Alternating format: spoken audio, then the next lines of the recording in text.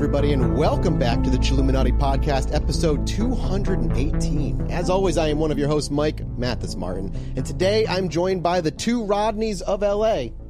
The two Rodneys? The two Rodneys, Alex and, not Jesse, but a Michael Santell. I can't get any respect around here. There's a Rodney over here in Los Angeles. the two Ronnies, Ronnie Barker and Ronnie Corbett. Oh. Do you know who they are? The Ronnies? Yeah, the Ronnies. He always starts us with some, like obscure English comedy They duo. had a show called The Two Ronnies from 1971 to 1987 in BBC's, on BBC. Wow. There you go. You know what I mean? Guys, Jesse's not here today because these two are going to scream at each other because they're like two clones of each other. Today, we're here with my good old friend, Michael Santell, an internet man and grizzled comedian like myself, who you might know from being part of the TOVG family for several years, co-hosting Super Couch Fighters with our other friend of the pod, Brett Bayonne, his long-running and hilariously and genuinely fascinating podcast, Storytime with David Miller, and the various gentleman-related shows he does with that other guy who's usually here telling Mathis no. Jesse Cox, Michael Santell, welcome to the show. Hello. It's beautiful. That's such a wonderful, just have all my accolades like that. Thank you so much. Yeah, it's how I get him. It's how I get him on my side right away. That's how I do it. We couldn't have gotten a more opposite individual to replace Jesse for today. I just want you to know it's going to be, this might be the best episode we've ever done and my favorite one, but that's just going to be a personal opinion. I mean, okay, what is the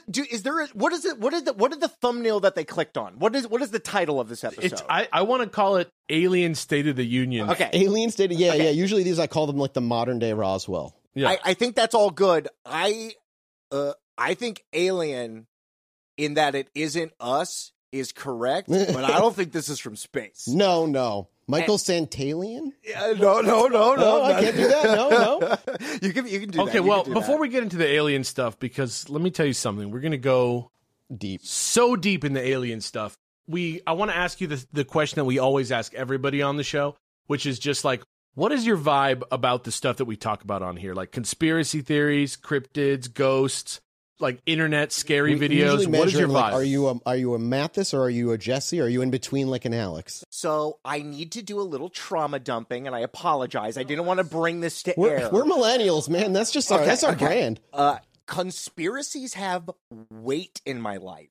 My dad ran to New Zealand in the 2000s because he was pretty sure 9/11 had happened. Bush was going to do martial law. They were going to take everyone's rights away, lockdown, right?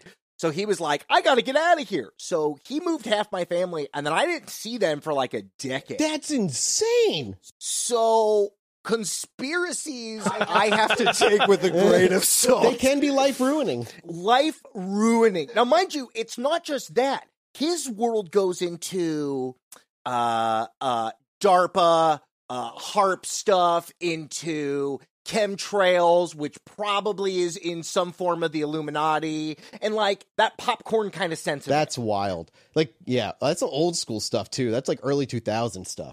He's been around. He's been a tech guy for a long time, right? He got on that internet early. When we talk about paranormal, was something that always scared me. I poo-pooed it, wasn't into nonsense talk. But now UFOs have got me into that. Secondly, in terms of UFOs, I mean, I grew up with going to bed to Art Bell. I was way too young listening to that shit. Man, George Norrie is just not the same flavor. And they're so into Trump and Christianity. And the red eyes, they scare him. So. Yeah, they all scare him. R.I.P. Coast to Coast. I can't wait. When George Norrie gives it over, he's going to give it to somebody. Yeah. Who do you think he's going to give it to, though? Jimmy Church wants it so bad.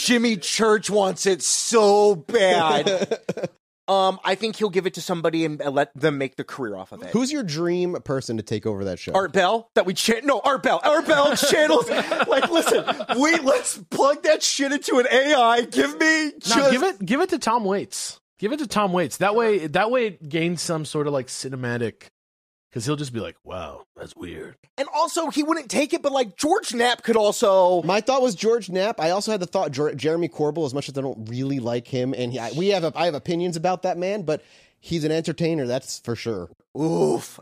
I hate that you say it like that, but yeah, he would be I'm the next host of Coast to Coast. I can see it. Right, he plays with his beard. Yeah, Did you hear it? Like, yeah. Every ad break, when they returned the greatest evidence we've ever seen. And that's where I'm at today. Because I feel like I didn't really look into this stuff. I was turned off. I really went hard when I was in college into this in like 2010. Got to moon bases and was like, you know what? Fuck all this noise. It gets a little... I can't into do like it. UFOs specifically. No, that like there are bases on the dark side of the moon. Oh, like and just the full on hardcore. Just like all of this stuff. And they were showing me these videos, and I was like, I can't trust any of this. Yeah. And pushed myself away from the table when not only the New York Times stuff 2017? Not only that stuff, but when I started hearing, I mean, I feel like it was Leslie Kean's book. I feel like American Cosmic was in there as well. A lot of Jacques Vallée stuff, I think, is very necessary. The Invisible College, Passport to Magonia. Literally, yeah. You're ringing the right bells right now. Well, that's also the deal. I'm gonna sound out there to everybody. You're not at my level yet, and that's okay. Listen, they poo-poo me all the time. Don't worry about it. It's a sign. But like, that's where I'm at. It's wild. It's weird Jesse didn't show up to this episode, isn't it? Yeah, it's very strange. I don't know why he's not here. I called Jesse after Grush. I called him. He picked it up. He was in his car. He pulled over so he could like just tamper my expectations. Literally, that's what he does on the show. Jesse came in like that big mama's cloud from One Piece, like turned into a rainstorm and just was like, I just was like, calm your shit down. But the thing with Jesse, and I love the man to death, I feel like he leaves a lot of context off of his opinions. So, Jesse is the number one student. He's the number one student in every classroom he's ever been in. Yeah. Hands up always first. He beat academia and left to do YouTube. Like, you know what I mean? So, Jesse is not going to share his soul with you. You're only going to get he's thought about it. Jesse's opinion are gold. I mean, like a diamond. They're necessary. They're worth listening to because he's not lying to you. He's correct. not. Absolutely correct. He's not lying, and he's not flippant. I don't think he's internalized what we're talking about. I don't think it's possible. Like, I think it takes time. I don't think he's internalized what we're talking about here. Because it creates ontological shock to the people when you're like, wait. The evidence is just so heavy in the hand of something is happening that when you have to accept that it's tech that's 50 plus years ahead of us minimum that makes no sense for humans to have, or it's something hundreds or thousands or millions of years.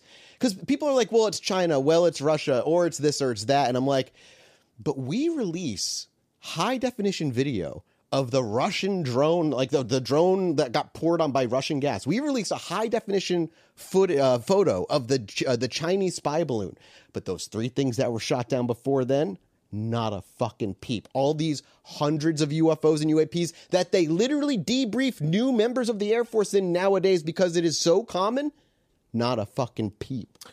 I have to say, just before we move on any further, that the phenomenon has been proven to be real to me, beyond a shadow of a doubt. Like, there's no question about that. Is that based okay. Hold on.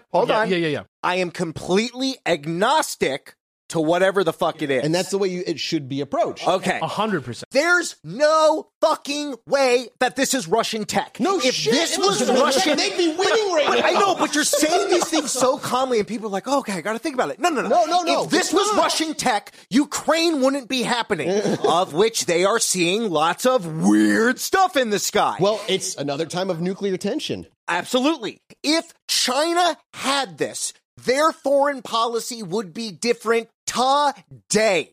Today, you would be seeing that stuff. They don't got this yet. Did you hear the rumor that the reason we're pushing disclosure right now is because it's possible that China was able to at least backward engineer a small piece of something they had? Alex, do you understand what he just said? I do. And China has this beam that can pull minerals you know exactly what I'm talking out about. of the ground. Yes. Right? Yes, and this might be the fucking thing. Yes. Wait. But this could also be the beam. Like, I could just like pull fucking blood out of your lungs, right? Like this is the problem with this stuff. I've heard that. I've also heard that the intelligence community was wary of this coming out because, listen, we're going to be in a war with China in the foreseeable future, and like we don't need to be talking about this yet. Which makes no sense to me because we're fuck yourself, right? You're talking about the military-industrial complex. Wait, killing Ukraine and our secondary equipment. We've like Taiwan invasion has probably been staved off. Mathis, do you understand? We used all of the bullets from South Korea. Hold on, before we go Ukraine. there. I have a area of the show where you can yell as much as you want. I promise. Is it patreon.com/Illuminatipod? No, okay, just a minute. Okay, Don't mess up my segues. Oh.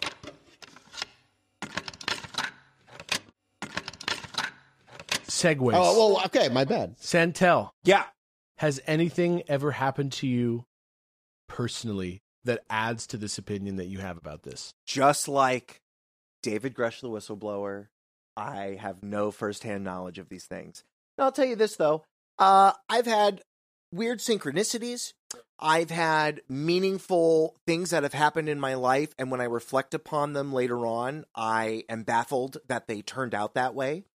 I don't know what that is, and I can have a couple of things that I can think about in my life that would maybe be that, but I don't have, like, the ghost story. I don't have the UFO. I don't have any of those things. In a way that's like stronger though, because like the fact that you feel so strongly about it, regardless of that, the evidence like, has swayed you. It seems like I feel like the opinion is kind of like that. It makes more sense for it to be something to pay attention to than not. For sure.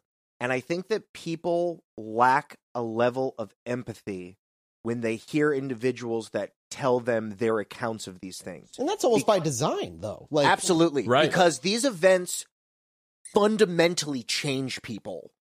Right? You can't, if you see something move the way people see it, they see it described to be moved, or a low-flying, dead, silent triangle, whatever, your brain sees that and I imagine just breaks. You're just like, what's happening? That's right like now? From Vampire the Masquerade, isn't it? I mean, that's Mage specifically. Yeah. Oh, right. Mage. Yeah, my bad. Mage. But yeah, I agree with you. I mean, like, it's hard. And somebody who has seen nothing in the sky other than like a light that kind of dimmed, so I feel like that could still be kind of explained by kind of anything. It's the same thing where I just like this ruins people's lives. That's the like it's Betty unforgettable. Barney Hill. Yeah. Barney was on like I think a game show once. They had a couple of books. They went to some conventions. They were not making a lot of money. These were not huge like things. And even prior to them, it's ruining Grush's life. Like as we speak, he literally was somebody like, they're trying to hurt me. within the medical community or the Department of Defense leaked his mental health report from when he had PTSD in 2014 and 2018, obviously suffering from some alcoholism. His wife filed some charges and whatnot from being in Afghanistan and being deployed. So the implication is, A, he can't be trusted because he has PTSD, but that's a further implication of, okay, does that mean anybody who has PTSD, we just shouldn't trust then? Is that the message you're trying to send us? Exactly. It's not like he has schizophrenia or any other things. He fucking saw combat and got fucked up by it, like anybody else. Doesn't change that he then had a 10-year run in the intelligence community that was extremely successful by all the accounts. amount of vouchers that he got is like crazy. Yeah, he's like, got he vouchers did all from his homework. so Yeah. many people in and out. He walked the papers to Biden's office. He was on the bigot list. Every person that looked into him, it matched up. Specifically as well, the Congress people that have been looking into this for 2+ years behind closed doors. People forget about like the senators coming out from those closed door hearings looking fucking shocked and being like, the American people need to know more. They need to know more. Here's a conspiracy theory for you. I think, so there's that historic meeting when Trump goes to meet Obama in the office. Yeah. And he comes out like, Looking like, oh shit, this like is a the job. shit got kicked out of him. Yeah. I wonder if he dropped like, hey, just FYI, And aliens. there's this shit that we don't know nothing fucking about. I would say no. I don't think Trump was ever informed. I mean, from what I've... Bro, you can he would read- have used it by I now. have heard He would have used it by one now. of the reasons why I've heard this is all coming out is because Trump was read into some of this stuff, and that they're fucking worried he's going to he's going to go on the stand and go, hey, I'm going to tell you guys they're really lying to you. This is what they're lying to you about. That doesn't ring as true because I feel like he would have said it already. His son asked him about Roswell and he goes, that's a very interesting story. Yeah, but that's not going to talk about it, but it's a very interesting story. But that's how he is all the time. He wants to leave you dangling on his every word. He's waiting for you. I don't know. I don't think Trump, if they were informed, I don't think they informed him. I don't. Well, I think that the people, that's also where, again, I feel like people aren't listening to what the senators are saying. Because they are saying, like, yeah, this is basically what we were told behind closed doors as well. And supposedly shown. Supposedly shown. The 22-minute, the Elizondo video? Apparently they all watched that, right? And that's when, like, the one they came out from, and they were like... Yeah. You ever heard the story about Jimmy Carter, like, weeping? Yes. I've heard about Jimmy Carter. I think also we then needed to take into account the... Nixon taking what's his name? Oh my God. His drinking buddy, because I mean, it's another, and guess what? That's a weird connection too. He took him to a base in Florida. And where were the senators? I mean, House, it was in Florida, where the base commander told them, you can't see it. And the Congress people were like, what the fuck are you talking about? It's insane. But the real reason we're here today, of course... It's patreon.com/Chilluminati. You are 100% right about fuck that. Yeah! And the real deal is, we don't need you. What?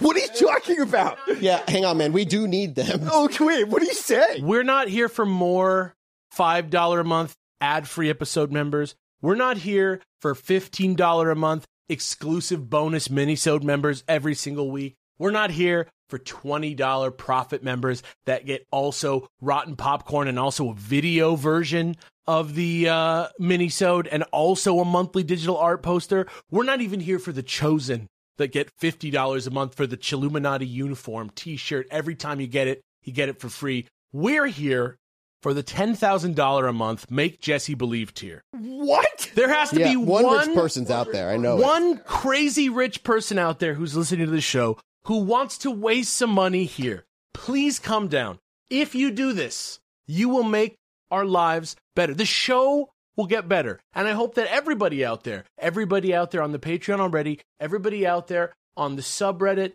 r/Chilluminati can all come together and beg some nice, caring, rich person to show their high status by agreeing to pay us $10,000 a month. Thank you for coming to my podcast. You know, crowdfund it. GoFundMe a $10,000, and then the crowd can decide what Jesse believes. That's exactly right. That's what we're willing to do. We're willing to sell our own beliefs to get you to come support us on Patreon. Maybe it's like the deep state paying me to believe, as crazy as I am, dude, to spread misinformation. If the deep state's listening, which let's be honest, they are. They are totally listening. How about you guys come in? We'll play ball. Yeah, for sure. They can come be on the show.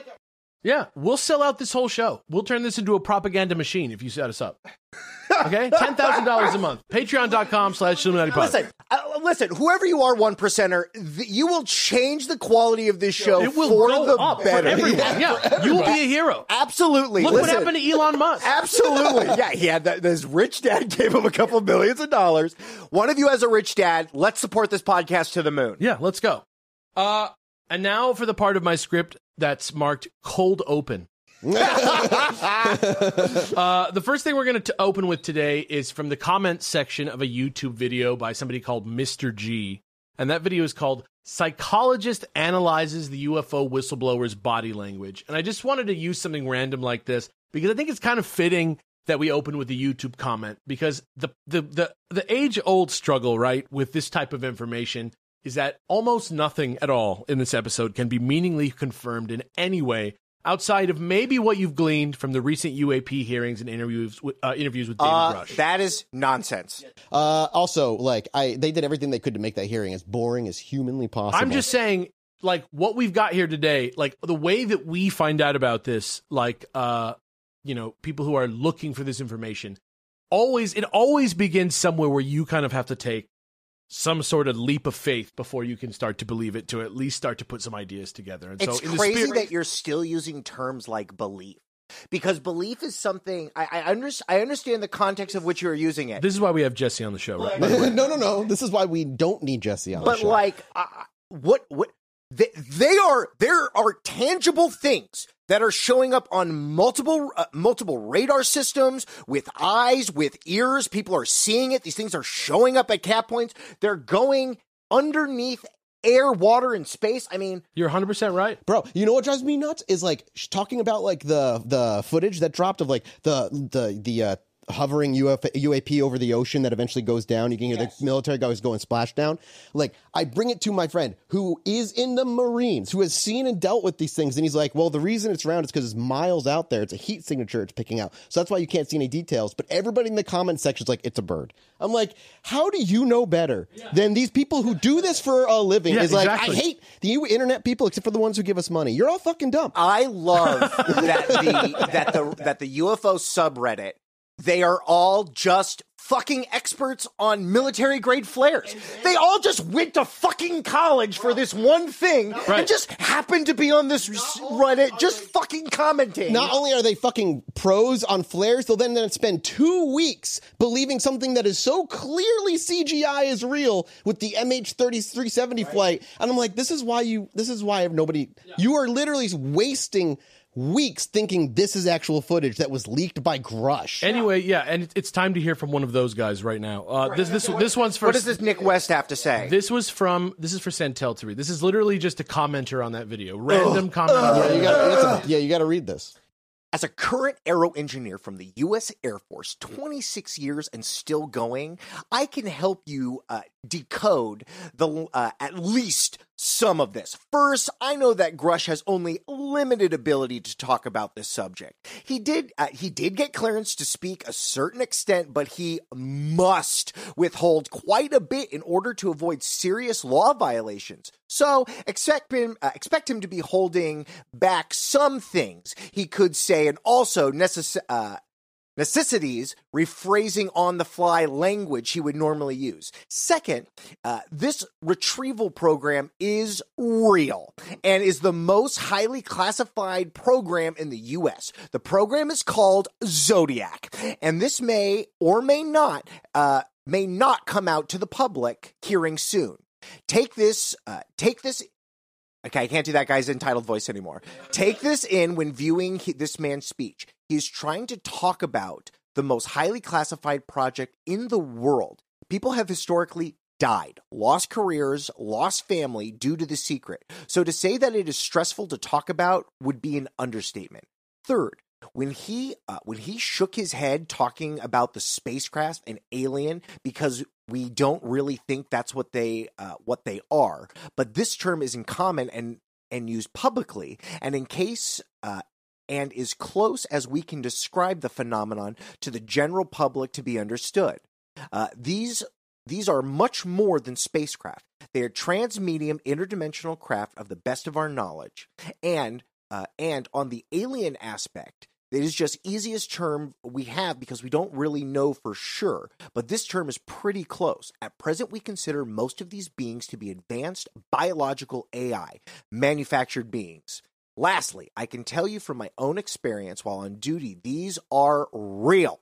I can tell you this because I was present at 2 occasions where these craft were above our base watching us. I wasn't read in the program. I can tell you only I was there, and on 2 occasions that these are real as the nose on your face. That comment's frustrating because, I mean, here he begins with, like, which may or may not come out, which, gives him that leeway to just kind of make up whatever he wants to make up. And along those lines, I'm going to give you right now a warning.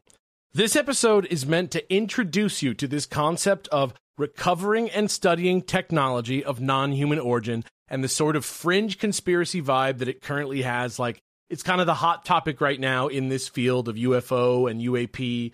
Just, it's the latest stage of the disclosure discussion, and it's very popular right now, even outside of just like the core UFO circle. So that's the whole point of this. And it isn't to be interpreted as factual allegations. We're trying to get a snapshot, basically. Most of these sources are Reddit posts and 4chan comments, which can be posted by literally anyone. At best, and at the most generous, you might call this an anthropological or sociological survey, but I wouldn't even call it that.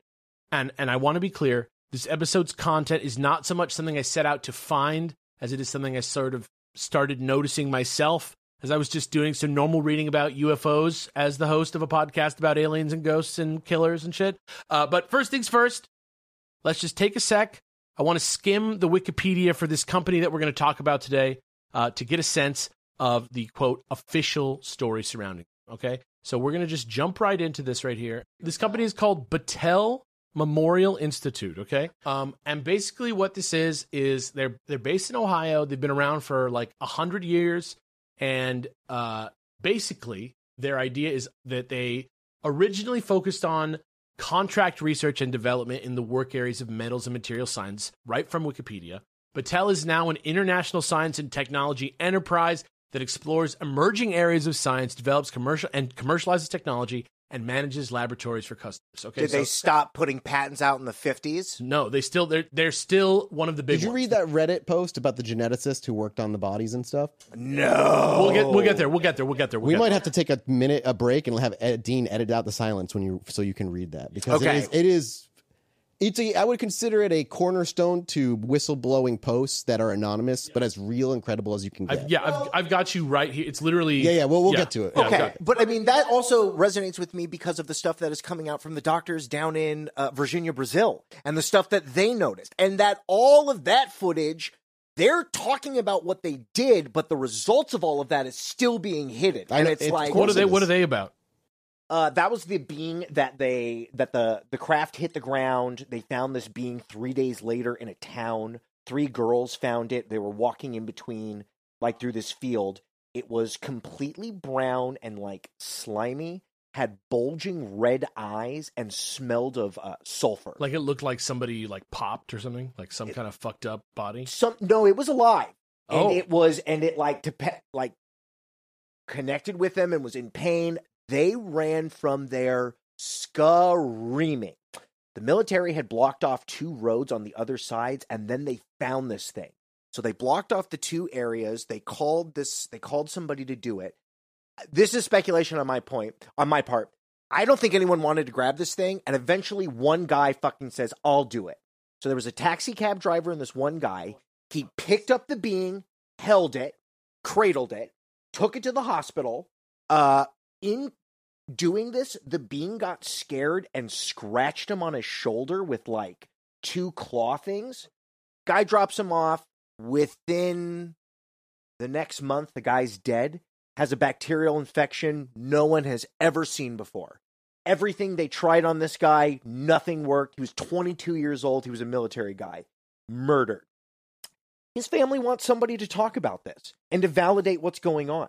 They took it to the hospital. They did x-rays on it. The x-ray tech was like, they put this bag in there and had me set it up. And then they're like, great, what button do we hit? Get the fuck out of here. Right. But he saw the tiny bag and all of that shit. Yeah. Unrelated, Battelle has research patents in genomics, life sciences research, medical device development, neurotechnology, and public health studies. Isn't that interesting? Based on what you just said? All of the different things that you would need to be anywhere near touching what this is. Or if you had this and you wanted to figure out what it was, exactly what you would do with it. I mean, and that's the other part of this, which we haven't said, that everyone is okay now with talking about these craft. Like, so all these people, there's all these people that I really respect.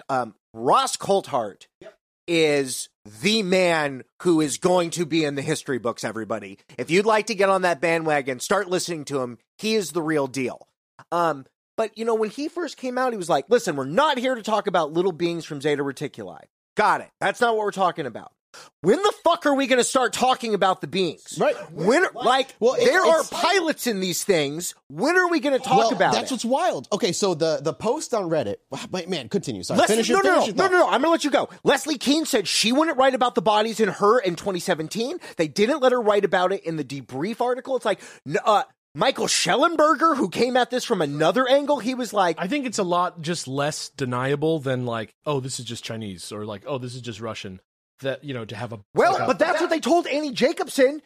They told her that Roswell was deformed kids with autism that Stalin made look like fucking aliens, and Roswell was supposed to be a fuck you to the military, guess what? I can get into your country anytime I want to.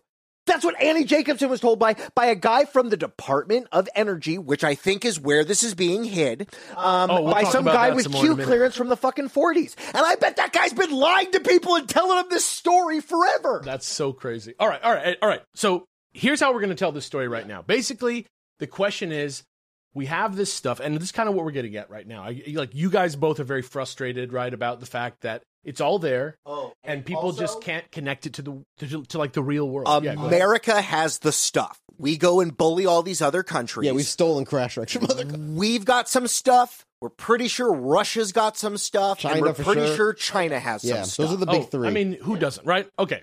So here's how it's going to work. We're going to tell the story by checking in through time with Lieutenant Colonel Philip J. Corso. You probably know who this is. Right?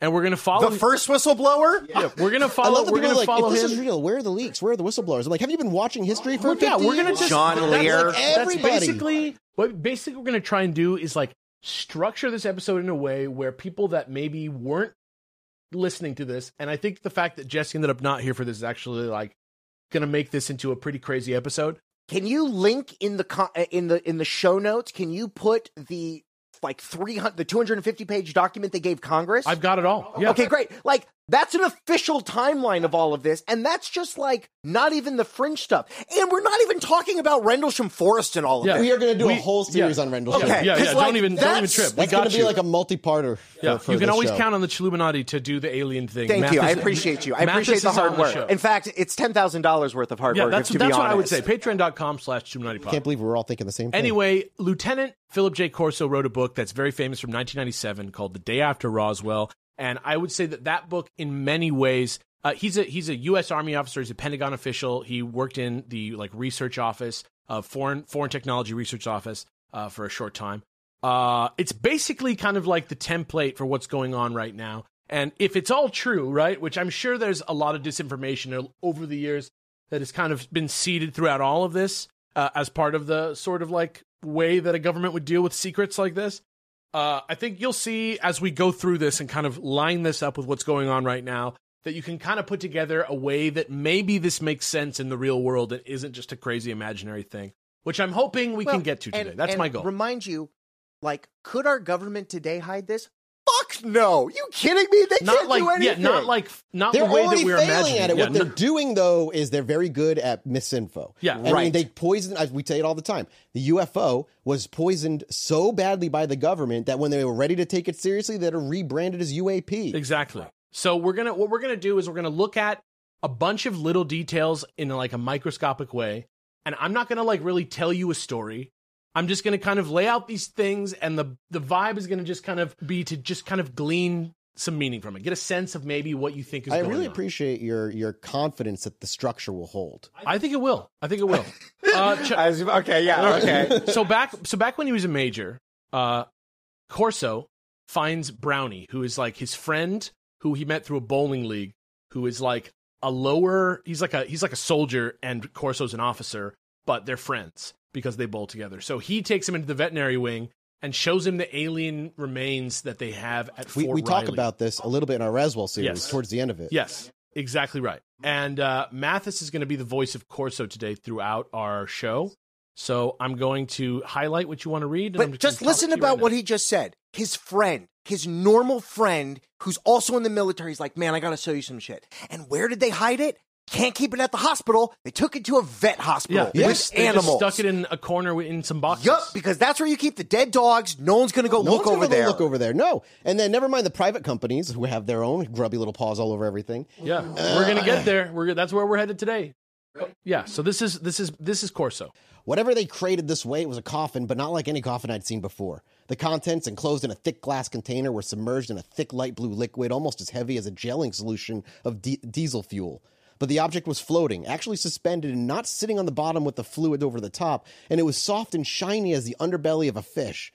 At first, I thought it was a dead child they were shipping somewhere, but this was no child. It was a 4-foot human-shaped figure with arms, bizarre-looking 4-fingered hands.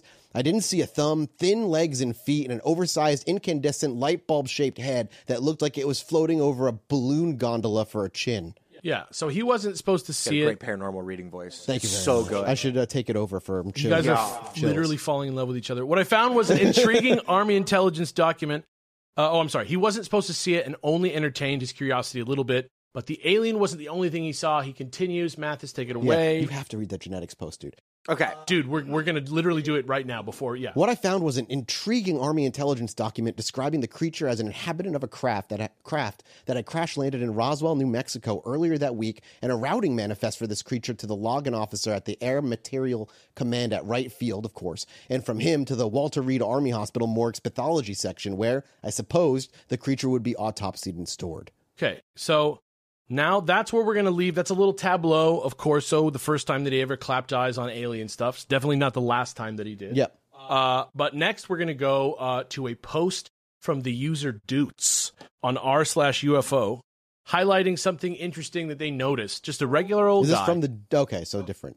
Yeah, they noted this about the David Grush situation that both Mathis and Also people Santell forget, have too, been on top of for while I'm months. thinking of it. Yeah. Grush's name is only public because they leaked Yeah. the document with his name. They, forced He was him. 2 Yeah. years doing this in private. He did not come out and do this on purpose. And they didn't started revoking his credentials until he met with George Knapp and Jeremy Corbell at a Star Trek convention. Right, which is so fucking funny. Jeremy Corbell just happens to be BFFs with the creator's son of Star Trek.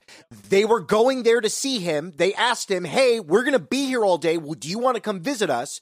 24 hours later, that's when all the shit started hitting the fan. I mean, Corbell is like poison and also necessary in so many ways. Yeah, so here's the quote from Doots for Santell to read right here. Okay, I might sound crazy here, but in David Grush's interview, he talked about the Air Force Base he was stationed at in Ohio called Wright-Patterson Air Force Base.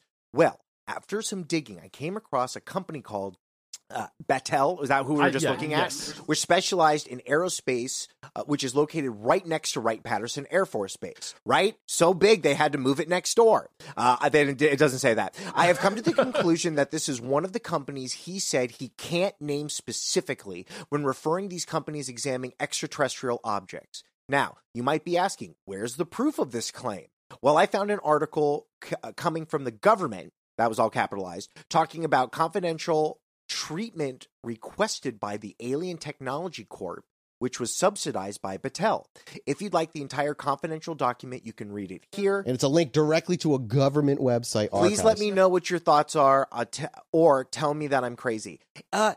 This tracks with me because some of the only senators and congresspeople that don't want this to come out is the Republican Democrat being paid by them. right? Like the person that has this huge thing Follow in his the money. base. Follow the money. And that's the other thing. This is what Ross Coulthart keeps finding: these government documents where this is what they're writing about. Bro, it's like people forget we...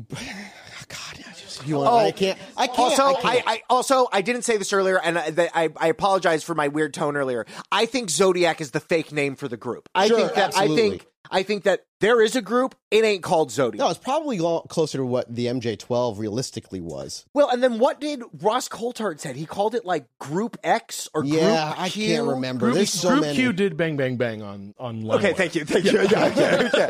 Thank you. But okay, so this document. It's a real document. You can just see. I'm just showing this to you guys so you can we can see it. It has looks like some boring. Looks fucking real. like, And it's in like the Semi-passive- archives of the government website out in like Edgar. Semi-passive backscatter readers are being talked about here. Wave ID is like a company here also.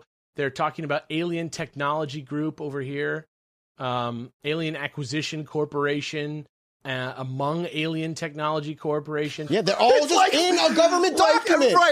Right. This is like again, if there is a crash retrieval program, groups worked on this. There were break rooms where they drank coffee and ate donuts and talked about football. Is it was so heavily compartmentalized that it was like small groups of like 5 to 10 people. They don't know what they're working on. They just said, try to figure out how this works, and then That's break what them the apart. 4chan guy said. Well, that's also what, I mean, beyond the 4chan guy people, that's what Lazar was saying for years, and I have very mixed opinions on Lazar. 2 people have come out and publicly shit on Lazar. Oh, it happens all the time. Coulthart said that he did work at Area 51, but he didn't know. And then I just listened to a CIA scientist guy. He was on Concrete yesterday. I'll pull up his name in a second.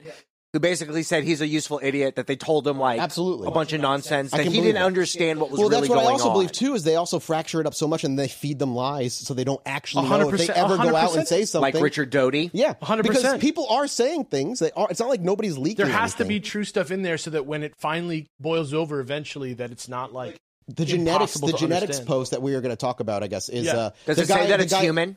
No, the genetics guy worked at Battelle for 10 years, from 2000 to 2010, working on what remains they had. But we'll get to that. Yeah. Well, So and here's- Grush said that there was that these things would crash usually once between 5 and 10 years. Yeah. So if anybody works at this place and has a 10-year, they probably somewhere in there either it happened at the beginning and they kept the secret, or it happened at the end and they're like, I got to get the fuck out of and here. there's probably a pretty good like system in place to process all that too.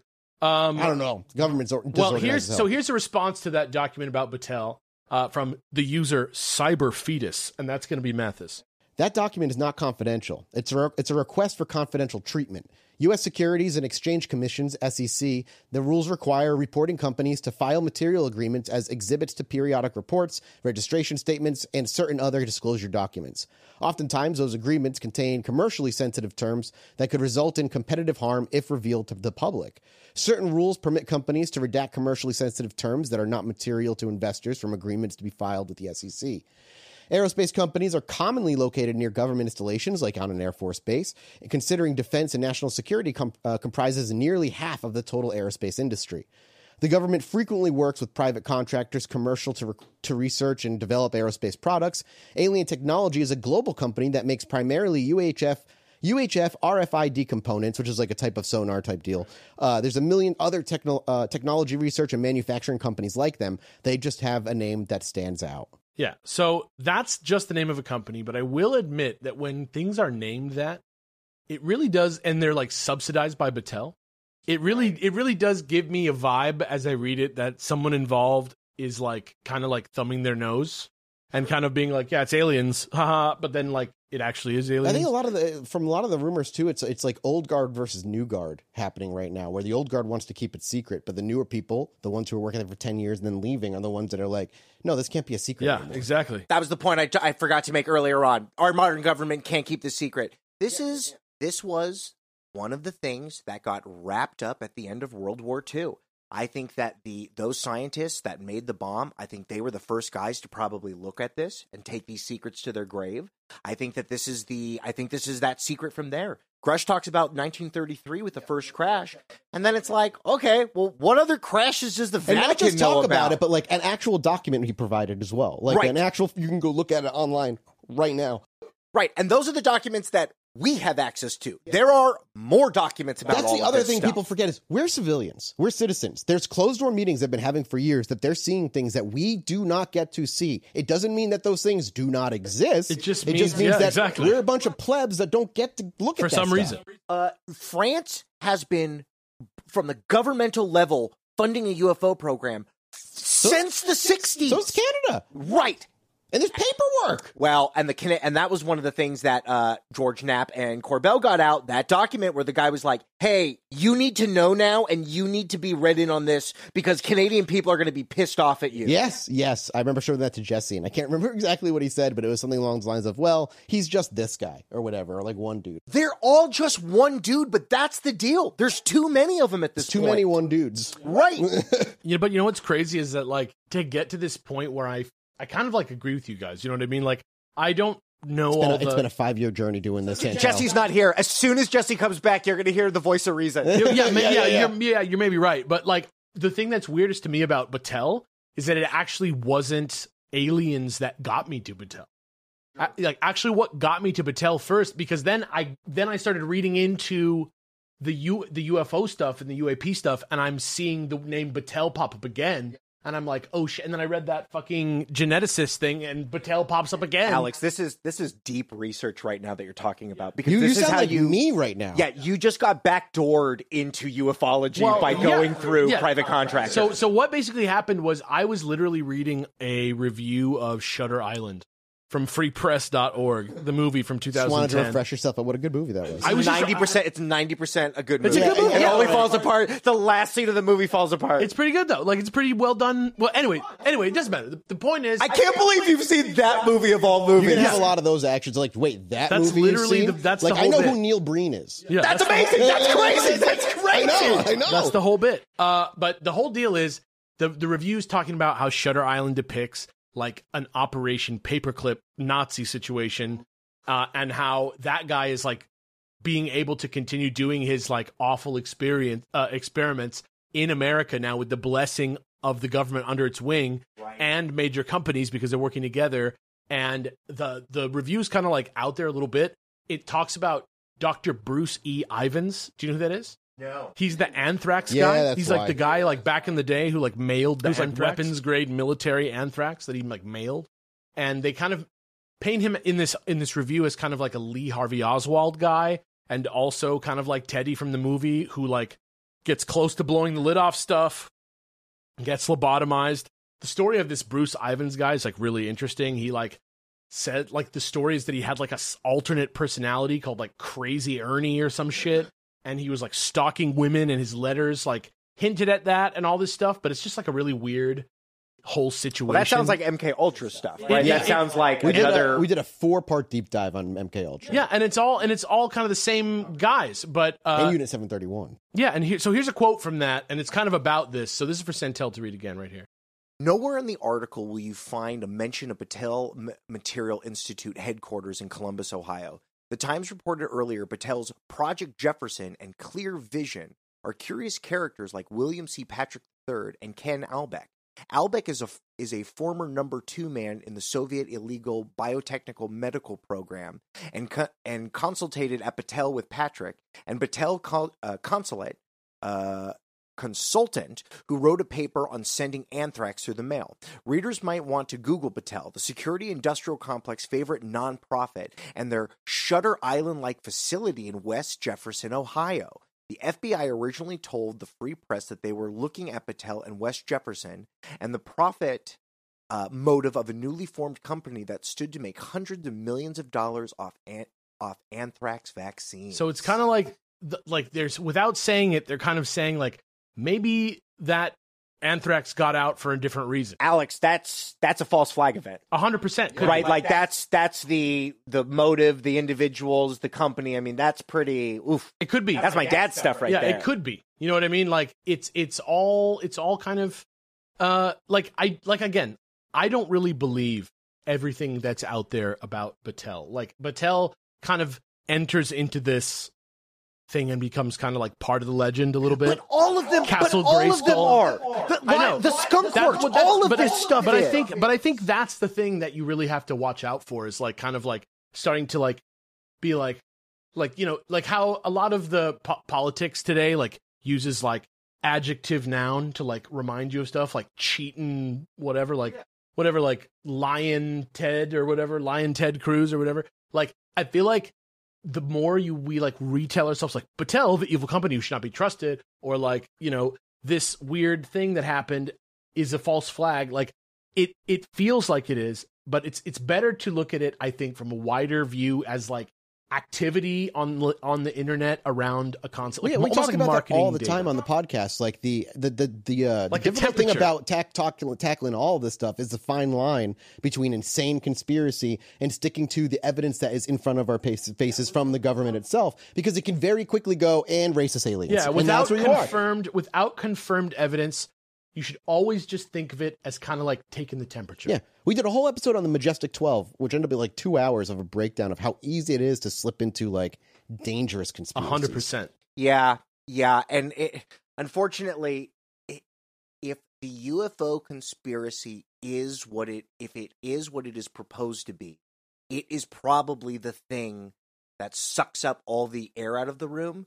That some of these weird things, it's like, why is that related? probably has something to do with these things. Yeah. Now, I'm not saying that's what's going on here, but obviously there is a number of ways that they are trying to hide money in all of Yes, this. 100%. And Always. spending money on an operation or some vaccine or something like that. There's always weird politics. Seems like a great way to funnel a bunch of money very quickly. Yeah, you're like being like, and it's like you can see it happen in Congress all the time, Yes. like in the open, where they're like, hey, like, if you put this little bit in your fucking bill, I'll vote for it or whatever, right? It's like the same kind of deal.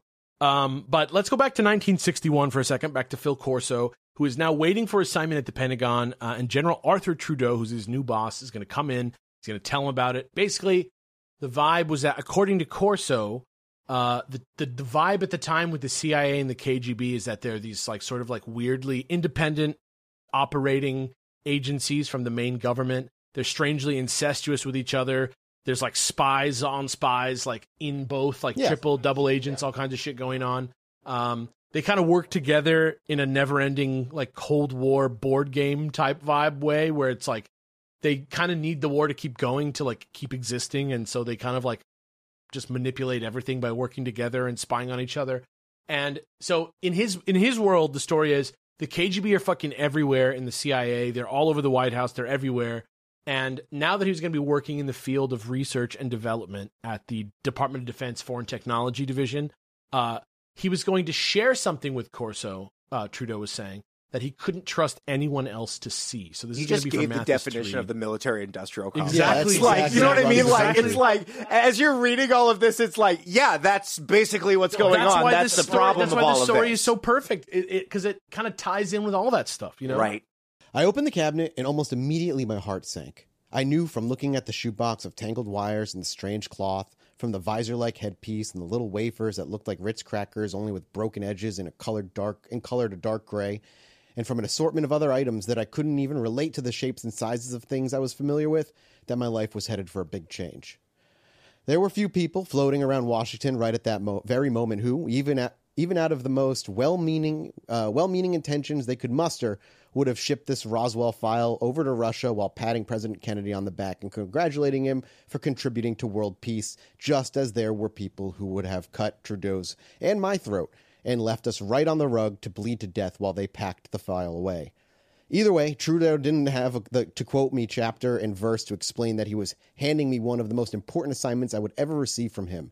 He was giving me the keys to the kingdom, but neither he nor I knew what in the world we could do with this stuff, short of keeping it out of the hands of the Russians. At the very least, that was a start. Yeah. So You didn't even talk about the visors. That when they went into the craft, there was no control panels. They found these visors. they're like headbands. People Yeah. would put them on, and it would like, right? It would You like don't activate even- all these points of their brain. And you don't even know this, but in the geneticist post, he breaks down the anatomy of these things from skin to nervous system to bone. And in their brains, Yeah. if we believe him, It's really instead of interesting. split into two, it's split into four. It's like 4 spheres to it or whatever. And in between them, there were like inserted nodes that they believe are the reason they can communicate telepathically. It's not magic, it's technology. Jesus and Christ. it's what connects them to the craft that allows them to move it. Well, and that's the other deal with this. You know, we're talking nuts and bolts. These crafts have a consciousness, and maybe it is the In some consciousness fashion. of the occupants. Like a fourth of their brain is Yeah. just in this That's ship. that's kind of That's a big. very much. That's one of the big ideas from the Corso book. Is like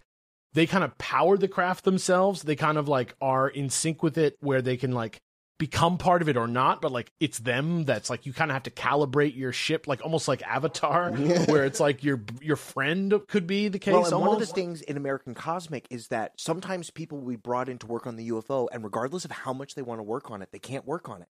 But then other people will just be able to interact with Yeah. it, and it resonates with them, and they're like, I don't want to do this, but like nobody else can do it. Yeah, some people walk into the ships and they just get sick instantaneously. Right. Like, what is that? Like, what do you mean they get sick instantaneously? Yeah, well, that's the scary thing is like you don't think about like the actual story War of the Worlds, like what happens.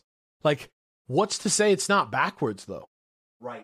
But speaking of people that worked on aliens in secret, we're going to move into the next section, which is called Le Memos de Valet. Yeah.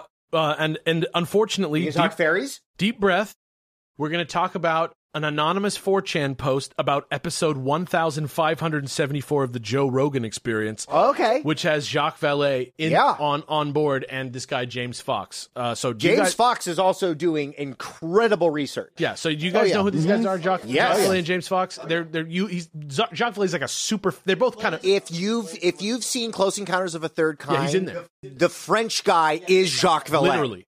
Yeah. Yeah, basically, like, they're just, like, super famous UFO research.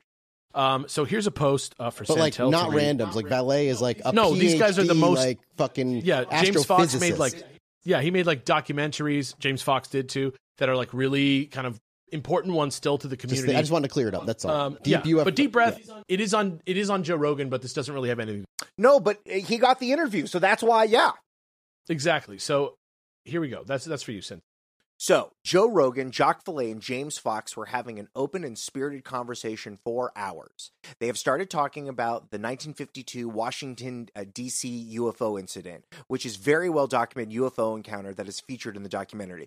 Yeah, the 1952 flyover happened multiple weekends. Like, the fact that people don't talk about that anymore is crazy. It drives me because people isn't one of the hits when people for some bring up reason. about like the UFOs and UAPs being this fake nonsense. It's like all this stuff just gets flushed out of their brain. Well, and that's one of the things modern Congress is trying to do. Like, we're only going to talk about the modern cases. This has been kept secret for 90 years. And even not that well a secret, shit leaked all the time. All right, back to the reading I'm supposed to do.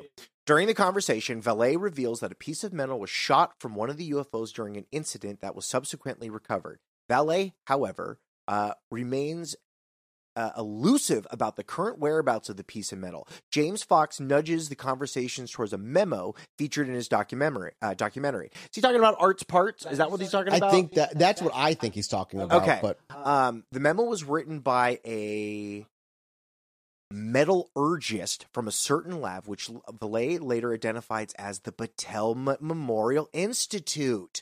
Vallée also discusses a secret memo he discovered while working with J. Allen Hynek. one of them heroes of the UFO world. Which is funny because he poo-pooed it in the beginning, and as soon as he left government, he was like, this is all real and we all need to be investigating exactly. this. Scientific advisor for Project Blue Book.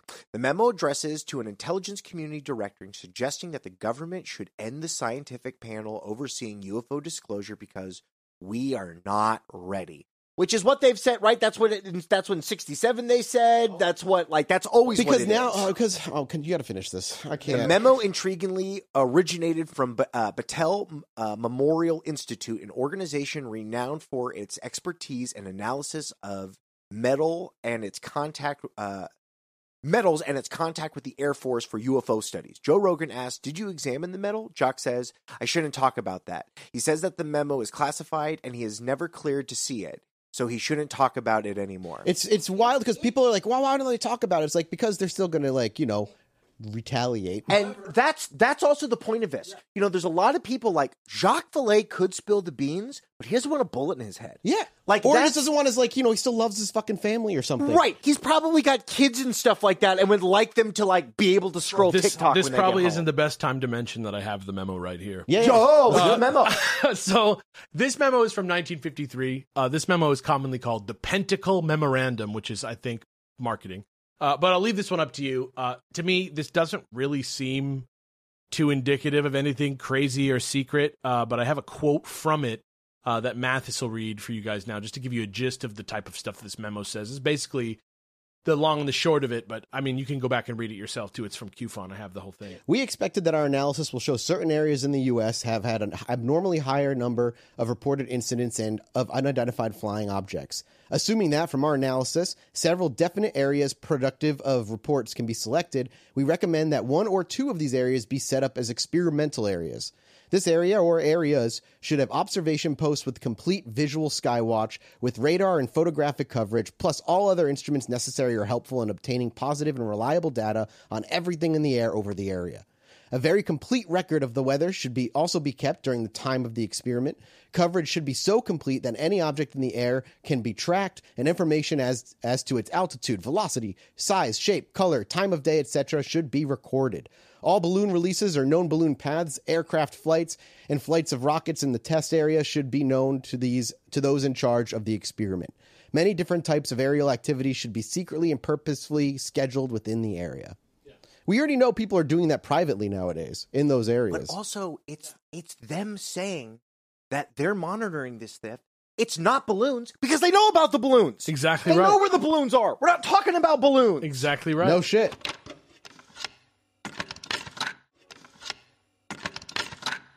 They know where the balloons are. We're not talking about balloons. Exactly right. No shit.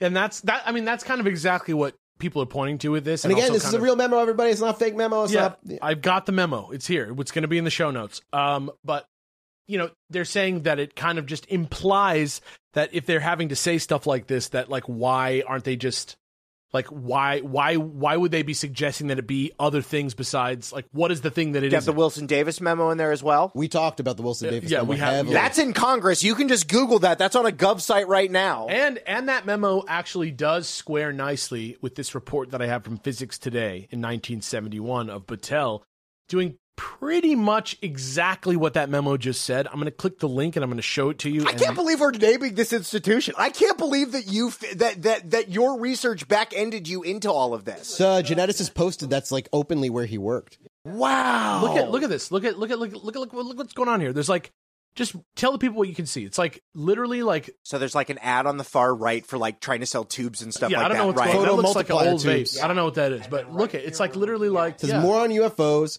Table 1 is a categorization of UFO sighting reports: astronomical, aircraft, balloon, other, unknown, insufficient info.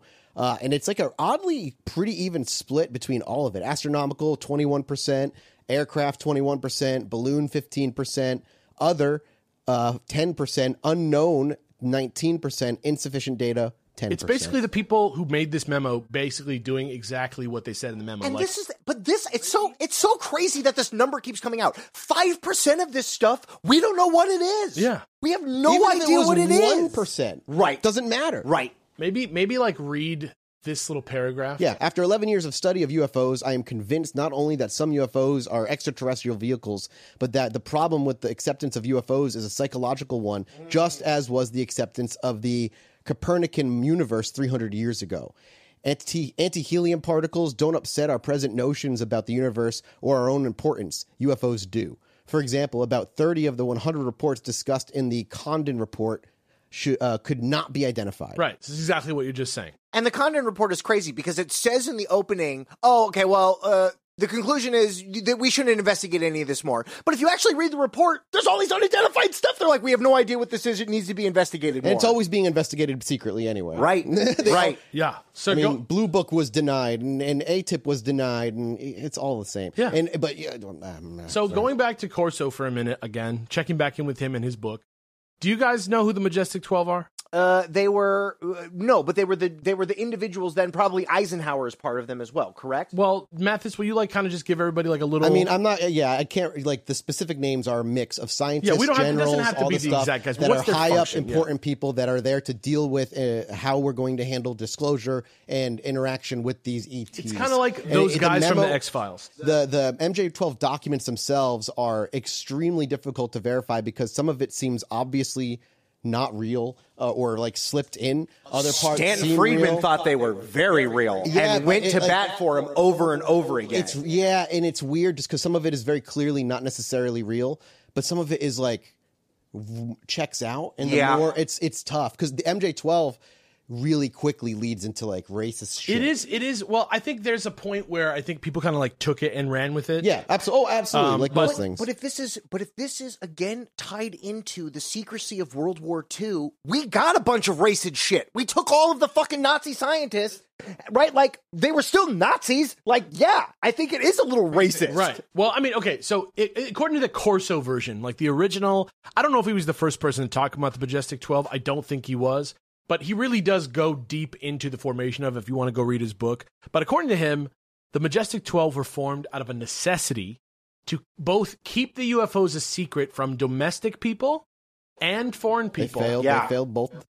But also to simultaneously prepare or at least plan for, like, figure out a way to prepare everyone for eventually disclosing this information. One of the reasons I think people, I mean, at least for me, feel that some of the MJ-12 documents aren't real, because saying they're trying to prepare, like, keep it secret globally, that's a very egocentric look that America is a focus of the UFOs when it's very evenly distributed. Well, it's more about among the world. And there's a graphic that's out there of like showing UFO heavily in the US. That's not a real graphic. Yeah, it's not a real that's graphic. fake, but people think it's real. In the context of this, what it seems more like to me is that it's based around our shit that we're holding on to. Certainly. So it's like we don't want, like, we don't talk with half of the world. right, but I mean, Like, if China's stuff was military can't find out we have this. Right. Russia can't find out we have But this. we also don't see the Chinese military and what they're running up against, or what the Russians are running up against. I mean, we kind of we know about probably the do. Russians I would say because we of probably George do. Knapp. We probably do. We have satellites hella on them. spies. We have hella cameras.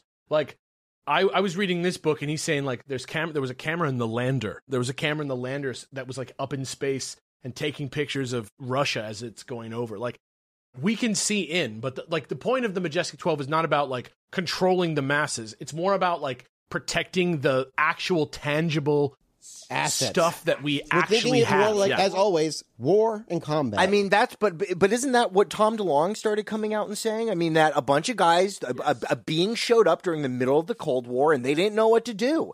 And it just basically, they clamped it down, and now they have this 10,000-pound gorilla that could be a civilization-ending thing, depending on which way the pendulum swings. literally, yeah. There's so many rumors as to what they are and why it would ruin society. So rather Right. than trying to deny it completely, their strategy adapted, right? And say it's aliens. Well, what they do is they say, okay, Because it ain't aliens. we get all the stories. They like filter them. They have access to Blue Book. They skim the best evidence stuff off the top of Blue Book and send it up the ladder. They also leak some of the wildest shit that they think is real, so that it comes in from all angles, But that's even on the part fringe. of the phenomenon. It's fucking weird and does crazy personal. stuff. And it also makes me wonder about, again, here's the high strangeness of this, but this is where I'm at in all of this. What is the connection between these things and, like, dogmen? Because when you hear stories and stuff like that, you hear, like, oh, well, it's this area, and last week they saw a UFO, and now there's, like, what are these things playing on within our psyche? We've had this conversation as well, like the idea that a lot of UFO abductions, there's a lot of common threads, but they're all very bizarrely personalized in ways that make no sense. Yeah. Right. The things they see happening. like the There's chopping meat one we there's always a, go a to. kid who walks onto a UFO and he sees like this creature just doing like butchery on like non-meat meat. Probably because that's like something weird he doesn't understand that his parents But if you do. go back to UFO sightings, even to the 20s and 30s, they're not saucers. They're like weird hot air balloons with men in bizarre spacesuits that talk brokenly to you. Lots of stories Almost of like they're balloons. connecting to your consciousness as best they can to try and present themselves in a way that your brain goes, I think I can understand what I'm looking at. It's like trying to install something for Windows on Linux. Exactly. And I would take it, let's go back even further. Oh, yeah, Why yeah. is there so many conversations about dragons in the past? Oh, A sure, flying yeah. thing in the air, burning It's the bright. reptilians, baby. Right, okay. Well, we're not going there today. Yeah, that's okay. a whole. That's a deeper hole. So the vibe with Corso's Majestic 12, though, is that for like 15 years they existed. I think they still exist today, according to him, or at least till 1997, because he died in 1998. But apparently, like over 15 years, they like lost personnel. Some of the people in the Majestic 12 like killed themselves. So, they started to like not work well together. If you've seen the X-Files, you can kind of see how that might happen in a drama way. Those like, Spoilers for me. well, those weird guys in the X-Files, they're not the Majestic 12, but No, they no, kind no. of occupy the same. Yeah, of course. The cigarette guy and whatnot. They got kind of like cliquey. They splintered into little groups. They started chasing their own tails and doing like counter espionage on each other in like a weird personal way, like Game of I mean that's Thrones. just true to life. We already know. I mean, especially when we talked about MK Ultra and the OSU and all that shit. That the FBI and the CIA worked against each other constantly, and they still do. And basically we're in the mid-60s here. Go a little bit further, and now we're already into Hal Puthoff and Ingo Swann and all the work they were doing with psychic spies that they did. Like, they did all of that. All of those documents came out They're already. not even secret. Yeah, They're, there's like they're books. not Yeah. even secret. Yeah. And so the idea is that's going on. The CIA and the KGB are working together. There's nobody really on the big government side that's like doing anything. So according to Corso's book, which he wrote, which like grain of salt, right? It's just him and Trudeau. And they're like, we love America. We're going to try and do this right. We're going to try and like make something out of this little filing cabinet that we have. So they come up with the idea separate from the Majestic 12, who exist and kind of immediately started eating themselves, right? They start disseminating this within the different aerospace companies. Yes, they go to all the companies that already have defense contracts with us so that it's not so noticeable, and they treat it just like anything else reverse engineering, like when we take France's helicopter technology or whatever else we do, and we let the companies keep the patents too, so that there's no paper trail. Yeah, so here's a quote about that from Mathis from Corso. We start the same way this desk has always started, with reports. I'll write up reports on the alien technology just like it's an intelligence report on any piece of foreign technology. What I see, what I think the potential may be, where we might be able to develop, what company we should take it to, and what kind of contract we should draw up. I'll line up everything in the nut file, everything from what's obvious to what I can't make heads or tails out of, and I'll go to scientists with clearance who we can trust, Oberth and von Braun, for advice. We'll line up our defense contractors, see which ones have ongoing development contracts that allow us to feed development projects right to them. That way, the existing defense contract becomes the cover for what we're developing, and nothing is ever out of the ordinary because we're never starting up anything that hasn't already been started up in a previous contract. And we'll let the companies apply for patents themselves. Nobody will ever know. We won't even tell the companies. We're working with where this technology comes from. As far as the world will know, the history of the patent is the history of the invention. Yeah, so later, with Corso's report on hand, after he goes to these scientists and he looks at all this stuff, he and Trudeau set about forming like a little brain trust, just like they said. Like they get Oberth in there and von Braun, who are both like paperclip guys, who already kind of knew about UFOs because of where they were at with the rocket stuff. And the Nazis, right? Remember those Nazis we were talking about? Well, here's two confirmed Nazis that we brought over. Operation Paperclip. Actually, I don't know for sure who Oberth is. I don't want to call the dude a Nazi if he's not. But von Braun is the guy who got us to the moon. Yeah. He's the guy who had a nice, happy little American life. He's a German, Hungarian, Romanian physicist. I understand that a lot of these scientists were forced into the Nazi party. I'm sure they're not like mega... Okay, but just so you know, von Braun would each week they would kill the slowest Jew at the factory and hang them out front. So von Braun can go fuck himself. That being said, he got us to the moon. But that way, you can still see him on Disney+. Yeah, thank you. Yeah. Thank you. So that's what they do. They bring in these scientists who already the prerequisite is that you're not blowing their minds and telling them aliens are real. It's people who already maybe know from other things. Compartmentalization, as we said. Right. Yeah. So they act as consultants in various different fields of expertise based on the possible contracted research projects Corso was trying to start, based on various pieces of tech like the night vision goggles, the whatever else, and the various challenges NASA and the military were facing with regard to next gen defense and space exploration, and a combo of those two things like space defense.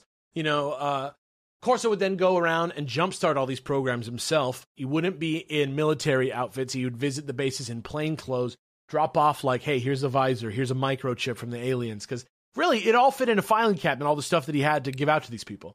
And then vanish into a background, like just kind of never have... There's like a scene in the book where he's like, it's a pleasure never to have met you, sir. Like that type of thing. And according to Corso, this arrangement was responsible for the development of tons of stuff that we use as part of modern daily life. Do you have the list of things? Do you have the list? Okay. I have a quick list of things that were covered directly, and this means this and all the stuff that came after it is derivative of alien tech. So night vision, transistors, microcircuitry, microwaves, lasers, fiber optics, super tenacity fibers, depleted uranium and visible artillery shells, irradiated food, portable atomics, and the particle beam This is that accelerator. jump from, we went into World War II with tube technology and came out of it with microchips and jets. Yeah. Right? Some of it the Nazis had, and the best that he can say about that is like, well, maybe the Nazis had something too. I don't know, but basically, Rush says that Italy found one in 1933, and then there's all the talk about the Bell or whatever they called it. Is it the same craft? I don't know. Oh, the weird like Glocken, whatever it's called. Well, and I don't know. I mean, I don't know where it ties in. I don't know. Do we tie Admiral Byrd into all of this as well? I mean, there's more Nazi stuff for you there, there's and whatever so much that of was. It. There's yeah. so Right. much I mean, of that's it. the thing. It's like, well, but the basic idea is there were some scientists that maybe seemed to have a similar idea to what, like there was like the flying wing, which was like very similar to some of the craft that they see. We do know Nazis were trying to make saucer-shaped crafts. Exactly. Like that's fact. But he's like, I don't really know what they had. But the point is, in 1947, when we got all this extra stuff, It sat in a filing cabinet for about 15 years while we were trying to figure out what the fuck to do with the Majestic 12. And then, we were hiding also from the CIA and the KGB. And then we like came up with this plan. And then once we started doing this, pretty much immediately shit just started blasting off at high speeds, right?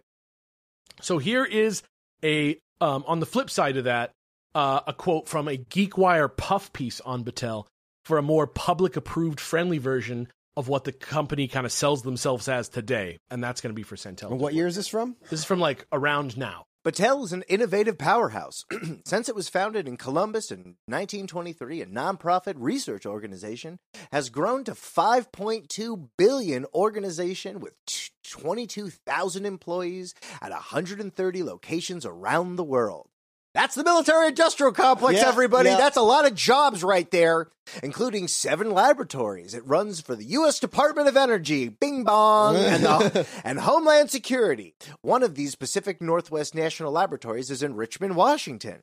Battelle engineers are scientists responsible for astounding array of technological advances, which is, I guess, a page you can click on, including a copy machine, cruise control, the compact disc, dimples on golf balls, and the barcode. All of those things would be laser technology that they were working on then, right? Like, that's the connection there. Exactly.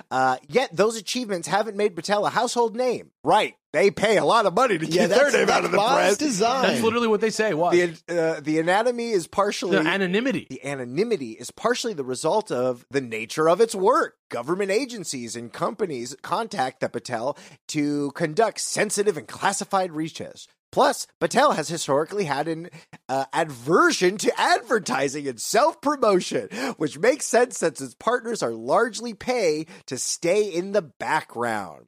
Some combination of those things have led us to be quite a company, said Battelle's CEO Jeff Wadsworth. Good old Wadsworth. He said a quiet company. He said it led us to be a quiet company is how he describes.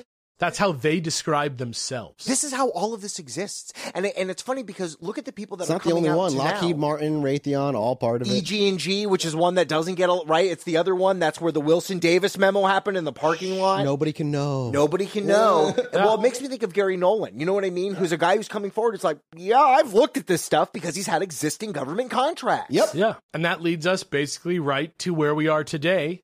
And for the real sort of freestyle mix-up discussion I wanted to have now, where I just kind of let you guys yell at each other for the rest of the time. Well, you have presented the audience with such a great absolutely, because I'm going to let you know I'm in Oz now. Because now I'm talking about consciousness with people and what are these things connection with the dead. Like, I'm on Whitley Strieber level, and unfortunately, most people aren't there. And I don't expect your audience to be there, but the reality of these things are true. So now let's get to the good stuff. Who are they? Where are they from? What do they want with us? What is their connection to us? Why have we been seeing these things since biblical times? Exactly. Which brings us directly to the Patreon. The Chilluminati. Patreon.com/Chilluminati. Please give me money, you one rich guy. No, this brings us to the 4chan guy and the Reddit guy. So you probably know about the 4chan guy, I imagine. I'm going to let you know that the 4chan guy, I think, was one of my big ontological shocks recently, because as I was reading it, I was like, man, this guy's all fake. And I was like, hold on. Let's just take this with a grain of salt and say this guy's telling it.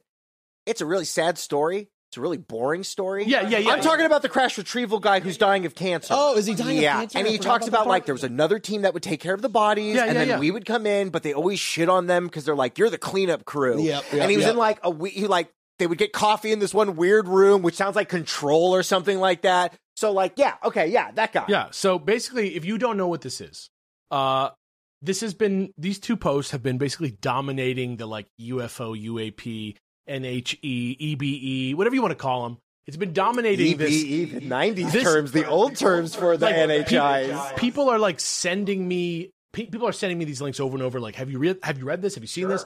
And basically, 2 legendary posts showed up earlier this year.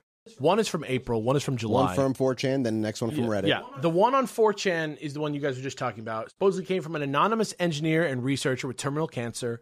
Felt like sharing classified secrets with the world because we all have a right to know. Here is Santell with the little intro from that guy. We're going to read just like the little first sentence of that post right now. So that's I here. have intimate knowledge of what the U.S. currently knows about UFOs minus the last 2 years. UFOs are primarily unmanned drones, which is why we don't find the bodies anymore. Yeah, but that was more in the 40s and 50s. UFOs are built to spec each time they are deployed.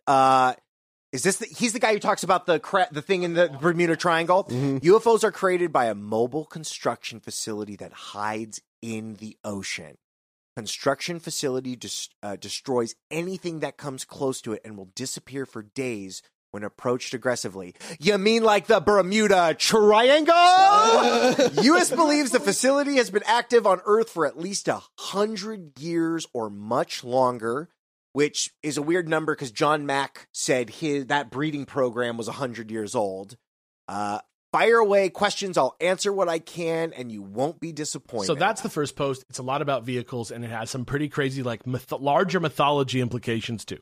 Well, but again, Tom DeLonge came out in 2016, and people said, this is nonsense. And then all of this credible evidence said he was having the conversations with the people. And what he's talking about is Greek gods. Oh, yeah. I think Tom DeLonge was necessary. I also think he's probably partially, and I don't mean this in a derogatory way, but a useful idiot. I think he's, not that he's stupid, but the people, much like a lot of the time, are probably feeding him truth mixed with fiction or lies. Hillary and Podesta were going to use this rock star to be part of their disclosure, and it all went kapooey because this guy named Trump won. Yeah, it's weird. I mean, okay, so that's the first one. The July one was on Reddit. It was a fairly similar concept, minus the terminal disease angle, I think. No terminal disease angle. His post basically began by saying, listen, I realize hold on, we're going to literally read it. But the whole thing? No, just that, literally just his intro. Okay. But that'll take 20 minutes. This one is more about genetics and biology than spaceships. There's plenty of comments on the thread from other biologists and geneticists that seem to imply that regardless of whether like the stuff that could be fictional is true, he is at least somebody who absolutely is an expert in the field. Is he confirming the abduction phenomenon or not? No, he's not. So he had a very specific job, and to give a little bit more context, like geneticists not only came in to be like, oh, he's talking truth, they grilled him first. They were asking him questions, and he answered them instantly with answers that were scientifically accurate to knowledge within genetics. So they said, if he's LARPing, if he's making it up, the dude should write fiction. He should write fiction. And that right there, that explanation is why people dislike Bob Lazar, because Bob Lazar can't talk about the math with people. He's like a fucking beer drinking dude. Yeah, exactly. But okay, this is that guy's intro. So, so I'll give context to this as well, but let me read this first. It seems like all my comments are being deleted. They weren't. I'll get to that in a second. I will post answers at the end of the message. From the late 2000s to mid 2010s, I worked as a molecular biologist for a national security contractor in a program to study exobiospheric organisms, EBOs. The name of the program was to elucidate the genome and proteome basis of these organisms. Although the study of OBCs has been going on for decades in other programs, the new high-throughput DNA sequencing technologies of the late 90s unblocked stagnant research in this area. They put this shit on a shelf. They don't know what to do with it. Technology comes there and they're like, oh, fuck, we can read its genome now. Yep. Since then, several breakthroughs have led to significant advances in our understanding of the genome and proteome of these beings. What we've learned so far has enabled us to outline some disconcerting perspectives about our place in this universe. Briefly, we've discovered that the EBO genome is a chimera of genomes from our biosphere and from an unknown one.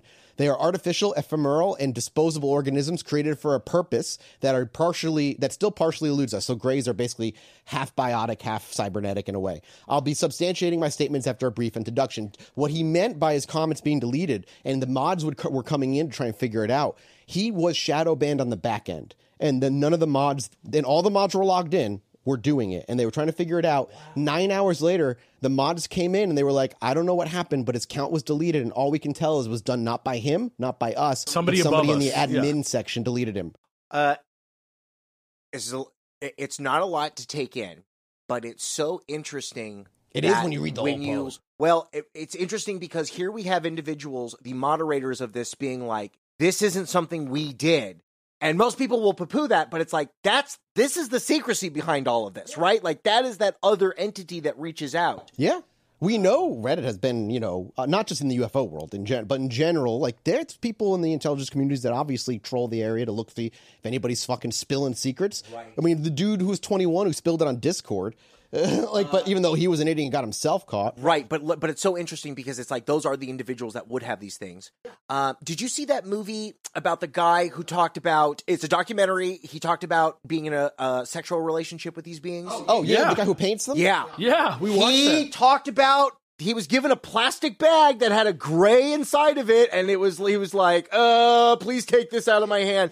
Yeah, and that also makes sense as well because back to that War of the Worlds idea, you would need to have a genetic makeup to be able to be on this Earth. So maybe that being that was in Virginia wasn't part of this Earth, like was a thing from another place. So the thing with the Reddit post, I mean, particularly, is the man goes into their biology from musculature. So you know how they always smell like sulfur and they smell weird. The reason is, if we believe this to be true, and you take it with a grain of salt. Photosynthesize their own food? No, they have a mouth, but they don't have like teeth. They don't have vocal cords. When they make noise, it's a vibration of their lungs. Oh, also really quick. We're going to put both of these links into the show notes for this show. Yeah. So that you guys, while you're listening to this, if you want to whip out your phone and look over these two very, very long posts, and also like trigger warning on the 4chan bit, because there are some fuckers on guys, 4chan's still shitty, okay? So, like, just be careful on there, okay? So basically what he says is they have no genitals, they don't have like an ass, they don't have a penis or a vagina. What they do to excrete their waste is through the pores of their skin. It kind of secretes through the millions and millions of pores, and that gives a stench of like sulfur, and because they have a high copper intake. Kind of what is in the Corso book too. Well, but I'm also thinking about like Bigfoot right now, because doesn't Bigfoot also have a weird smell? Well, like a giraffe. A giraffe also has a weird smell. We talk about UFO you know what I mean? flaps, and we're looking at also weird appearances, which is the idea of like maybe these things are ripping open consciousness enough time where like these things can just kind of fall out of them. But that tracks with me because the interdimensionality of all of this, because of the connection to nuclear power, and wherever we drop these bombs, we have no idea what's happening on a molecular level in other places. I had that same exact thought. Yeah. Right? You know, if we fuck up Whoville in some other dimension, right, and Horton hears a Who, and we don't know where consciousness is, and we don't know where consciousness is located. Okay. Let me give you I'm going to go on my long little thing here. Okay. And I want to hear your thoughts on this. But before I do that, last bits of like important aspects of like these creatures in terms of like their physicality. Their gray skin is not gray skin, and there's a reason it looks so slimy or like reflective, because it's a biofilm that they wear over their skin, which has been there since Corso too. Yeah, and so under there, they're pale white. They have no imperfections on their body, minus where the elbows bend and like the knees bend, and their eyes look like human eyes, but they're 3 times as big. They're just like really fucking huge. And the black is a biofilm that peels off. They think it protects them maybe from like our atmosphere or wind or who fucking knows, but it's also waterproof to the point where it like rolls off of it like it ducks back. So he goes in again. We'll go through this more, but he goes in great detail of like the sequencing of the genome. When he says it's like a chimera mix, he says the biosphere is of Earth animals, and the other biosphere we don't understand of their genetics. But if that's true, then that would, and this is my theory, of course, it's like not come from this post, that explains animal mutilation. Because if they're self-replicating little drones and they need to create that genetic DNA to create more of them, and half of it's just DNA from animals on Earth, just fucking scoop it out from wherever you can get it, and now you can make more. And mind you, that's also the weirdness of all of this. UFOs are real. So now I then need to look at all of these other things. Yes, and see what makes sense. The animal mutilation phenomenon is very real. One of the things that Corso true. gets into in his book, like about the tech, because the back half of the book is like very much not a story, and it's more just like, here's the history of lasers, like including the alien part, right? And according to him, like they were calling them light beams that were so focused that you couldn't see them until they hit a target. That's all they were seeing. Yep. And they were saying these things could cut so perfectly, and that they were the actual explanation for these. It was just like a light beam that happens, and then all of a sudden the thing is just like schlorped out. Like according to Corso, you mean like the rocks from Egypt? Yeah, like according to Corso, the cattle mutilation lasers are directly related to all laser technology on Earth. Yeah, that makes sense to me. So the thing I want to rant about before we talk about like their biology is when he was saying when he gets brought in, you get debriefed and you get a little bit of info basically from the different research areas of where this thing is happening. And one interesting one was one of the people they have hired, he was like interviewing or interrogating, he's not sure how, but he was in contact with one of these beings and they're trying to figure out why they're here. And as far as, and he even says in this post, like, you're going to take this with a grain of salt. I'm not sure I even believe it. Do you have it right here, Alex? So let me read this. EBOs believe that the soul is not an extension of the individual, but rather a fundamental characteristic of nature that expresses itself as a field not unlike gravity. In the presence of life, this field acquires complexity, resulting in negative entropy, if that makes sense. And for that, people who may not know what that means, it's almost like a positive feedback loop. Entropy is the decaying and death of something, so negative entropy would be just the opposite of that. This gain in complexity is directly correlated with the concentration of living organisms in a given location. With time and with the right conditions, life in turn becomes more complex until the appearance of sentient life. So consciousness pops up everywhere. If the conditions are right and life is allowed to go long enough where it happens. Okay. After reaching this threshold, the field begins to express itself through these sentient life forms, forming what we would call the soul. Through their life experiences, sentient beings will in turn influence the field in a sort of positive feedback loop. Karma. Yeah, in a way, this in turn further accelerates the complexity of the field, and eventually, when the field reaches a critical mass, which is in quotes, there will be a sort of apotheosis event. It's not clear what this means in practical terms. Yeah. But this quest for apotheosis seems to be what the EBO's main motivation is. You know about Evangelion? Oh, I love Evangelion. I love Evangelion! I watched that in high school and it ruined me. The author of the document added his reflections and interpretations as an appendix. He specified that for them, the soul field is not a belief but an obvious truth. He also argues that the soul loses its individuality after death, but that memory and experience persist as part of the field. This fact would influence the philosophy and culture of these EBOs, resulting in a society that doesn't fear death, but which places no importance or reverence on individuality. This belief compels them to seed life, shape it, nurture it, monitor it, and influence it for the ultimate purpose of creating this apotheosis. Paradoxically, they have little or no respect for an individual's well-being, which makes total sense if we're believing all this to be true. Right, we are cattle. Literally, and like we are part of something so much bigger that if we die, it's just going back into the field anyway. And it's so interesting because much like ants make an ant colony and bees, what is human consciousness building? What is all this technology? What is it all leading to? We have no idea. And then he goes on to say, like, please be advised that I'm speaking from memory of something I read more than 10 years ago, so take the following with a grain of salt. Also, I'm not a philosopher or an artist, so please excuse my struggle to properly formulate the concepts in my dry terminology. Finally, note that this information comes from a document whose author was directly interacting with an EBO. It is not specified whether it was an ambassador, a crash survivor, or a prisoner. This means the means of communication were also not specified. That means that we also have all three of those. Yeah. Sometimes they're victims and we help them. Sometimes they're prisoners because we have means of taking them down. Yeah. And sometimes they send ambassadors. Yeah, and at the very end, he says where he worked. And he said, National Biofence Institute. He says they had 4 bodies, but not in a way you would imagine where they were perfectly preserved. He goes, they looked like what you would imagine a motorcycle accident looks like just gnarled, destroyed remnants of what their bodies were, and that's what he was working on when trying to figure out the sequence. You mean like Evangelion, where they got that giant monster with a fucking spear inside of it? They got fucking exactly. So go to the part where it talks about their bodies, Alex, and we can just talk a little bit about the part. I mean, this is part of this transformation and the weirdness of all of this. You know, I was an atheist at like 11. You know what I mean? Me too. And to hear about these things, but mind you, what we're talking about is the scientific proof of the soul. What we're talking about is what occultists talk about. Energy and that it doesn't go anywhere. He doesn't have evidence of it, just notes of somebody who talked to an EBO, and he doesn't know how that conversation even happened.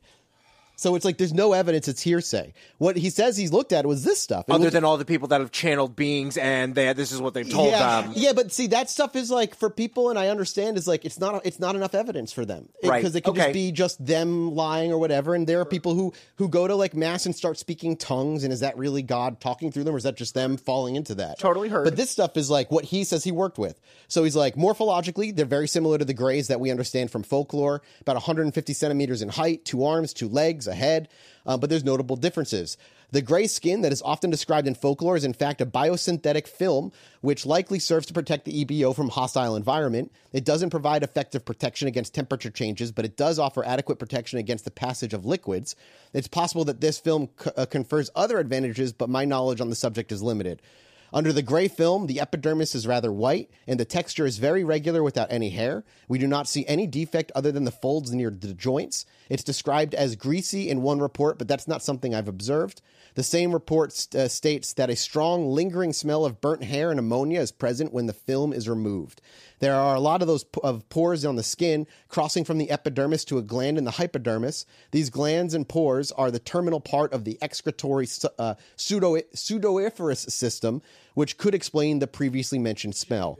Yeah, he has shit and piss through their skin. It's so funny when we're talking about their uniforms. You know, in the 50s, they would have these like outfits. Like, all right, well, 50 years later, the outfits are now skin tight. Yeah. Right, you know what I mean? Like, yeah, it's better. And they, like, get rid of them and they throw them away, and it's like... Maybe this is where they got it from. You know what else is kind of interesting is that one of the technologies... I was reading about this, I don't remember where. It was. I think it might have been on like that same GeekWire article about the technology that was originally used. I think in that same article where he was like, we're a quiet company.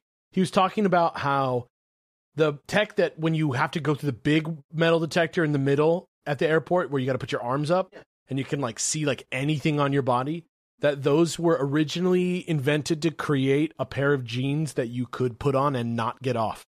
Okay, Louise. Very weird. But I mean, just thinking about this skin that you're talking about, this like biosynthetic film, this biosynthetic skin that like is perfectly around your body, right? And the fact that Battelle has a machine that can make jeans that fit your body so snugly that you can't take them off. The military would love that. Yeah, here's some jeans. You never have to take them off. You can piss and shit all you want into them. And we knew about the gene machine more before we knew about the alien skin from this. Dudes would kill each other if they couldn't jerk off. Yeah, pretty much. I can't get to my dick. Oh, fuck! I want to just fuck these things. I mean, I would. Granted, it's from also like straight out of Corso, but you know, it is still. Yeah. So let's get the brain part. The brain is tetraspheric, i.e. composed of 4 major sections. The sections are separated by transverse and longitudinal fissures and are connected to the central lobe, which acts as a brainstem and cerebellum. The volume of the brain is around 20% superior to that of a man of the same height. It has a much more pronounced level of gyrification than an average human. Moreover, the ratio of glial cells to neurons is also slightly higher than humans. It is important to mention the presence of nodules on the central lobe. Histological analysis of these structures reveals a kind of intricate biological circuitry. It is speculated that these nodules are essential to interact with their technology. Consequently, determining the proteome of these structures is an absolute priority for the program. So, you know, they have these nodes in their brains that it might be what is allowing them to control the ships. And it also goes back to what you were saying about those headbands. Because one thing I thought that was interesting in 1997 was that Corso was like, that already exists in helicopters to a point now. Right, with the guns inside of the helmets and stuff like that. Yeah, exactly. What we're talking about here are these grays, and we're talking about them as this half biological, half technological thing. Does he talk about any of the other litness of beings that people talk about? No. The weird mantises, the blue, the ones that look like Germans, like any of that stuff. No, he was very much only studying this. Like again, he's like, you know, it's everybody broken into little groups with one job. Yeah, he was there specifically to try and figure out their genome. But to be fair, though, wouldn't you send drone people? Wouldn't, right? If we that's like, if Grays have always been enacted, even in like the 50s, these like like just doing what I'm told to do, really bad at figuring out like the zipper on Betty White's like dress, weird shit. They've always seemed like sort of like automatic, but they're still obviously some sort of alive. And what he says is their DNA, unlike human DNA, which is 99% junk because of just evolutionary dead ends over the course of millions of years, these guys have no evolutionary dead ends. Not only that, it's so simple. It's only 4 pieces, and it's like perfect. No way would nature create something so perfect so simply. But it also means that they are like being created by something. They're like your homebrew PC. They just add the better things to it. Yeah. It's just they're very, very simple creatures in a lot of ways. But who's making them? And also, did they make us? That we'll get, we will talk about that, because that's the thing that I feel like. He doesn't talk about it.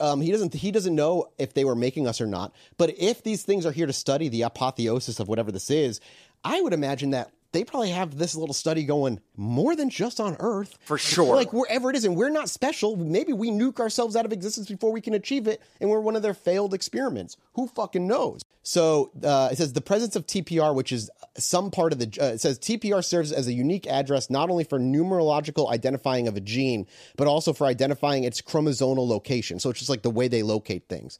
Once again, the presence of TPR cannot be explained by evolutionary pressure, but only by genetic engineering on a genomic scale. And if you think about today in 2023, we're just cracking open the door to genetic engineering with CRISPR. That's and stuff. tripalindromic region. That's like TPR stands for tripalindromic region, which means the genome reads the same both ways.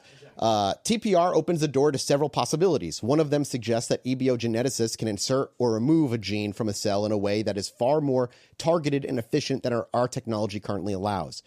No proteins have been identified in the EBO genome that interacts with TPR. Rather, we believe that these proteins are exclusively targeted by external genetic engineering tools, probably used at the zygotic stage of embryonic development. Wow. The nature of these tools is unclear, but we definitely don't have anything like them. The probable absence of these proteins from the genome is a further indication of their artificiality.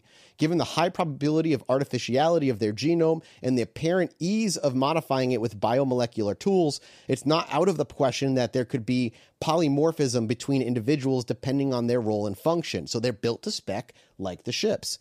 In other words, an individual could be genetically designed to have characteristics that give it an advantage in performing a given task, like soldier ants and worker ants in an anthill.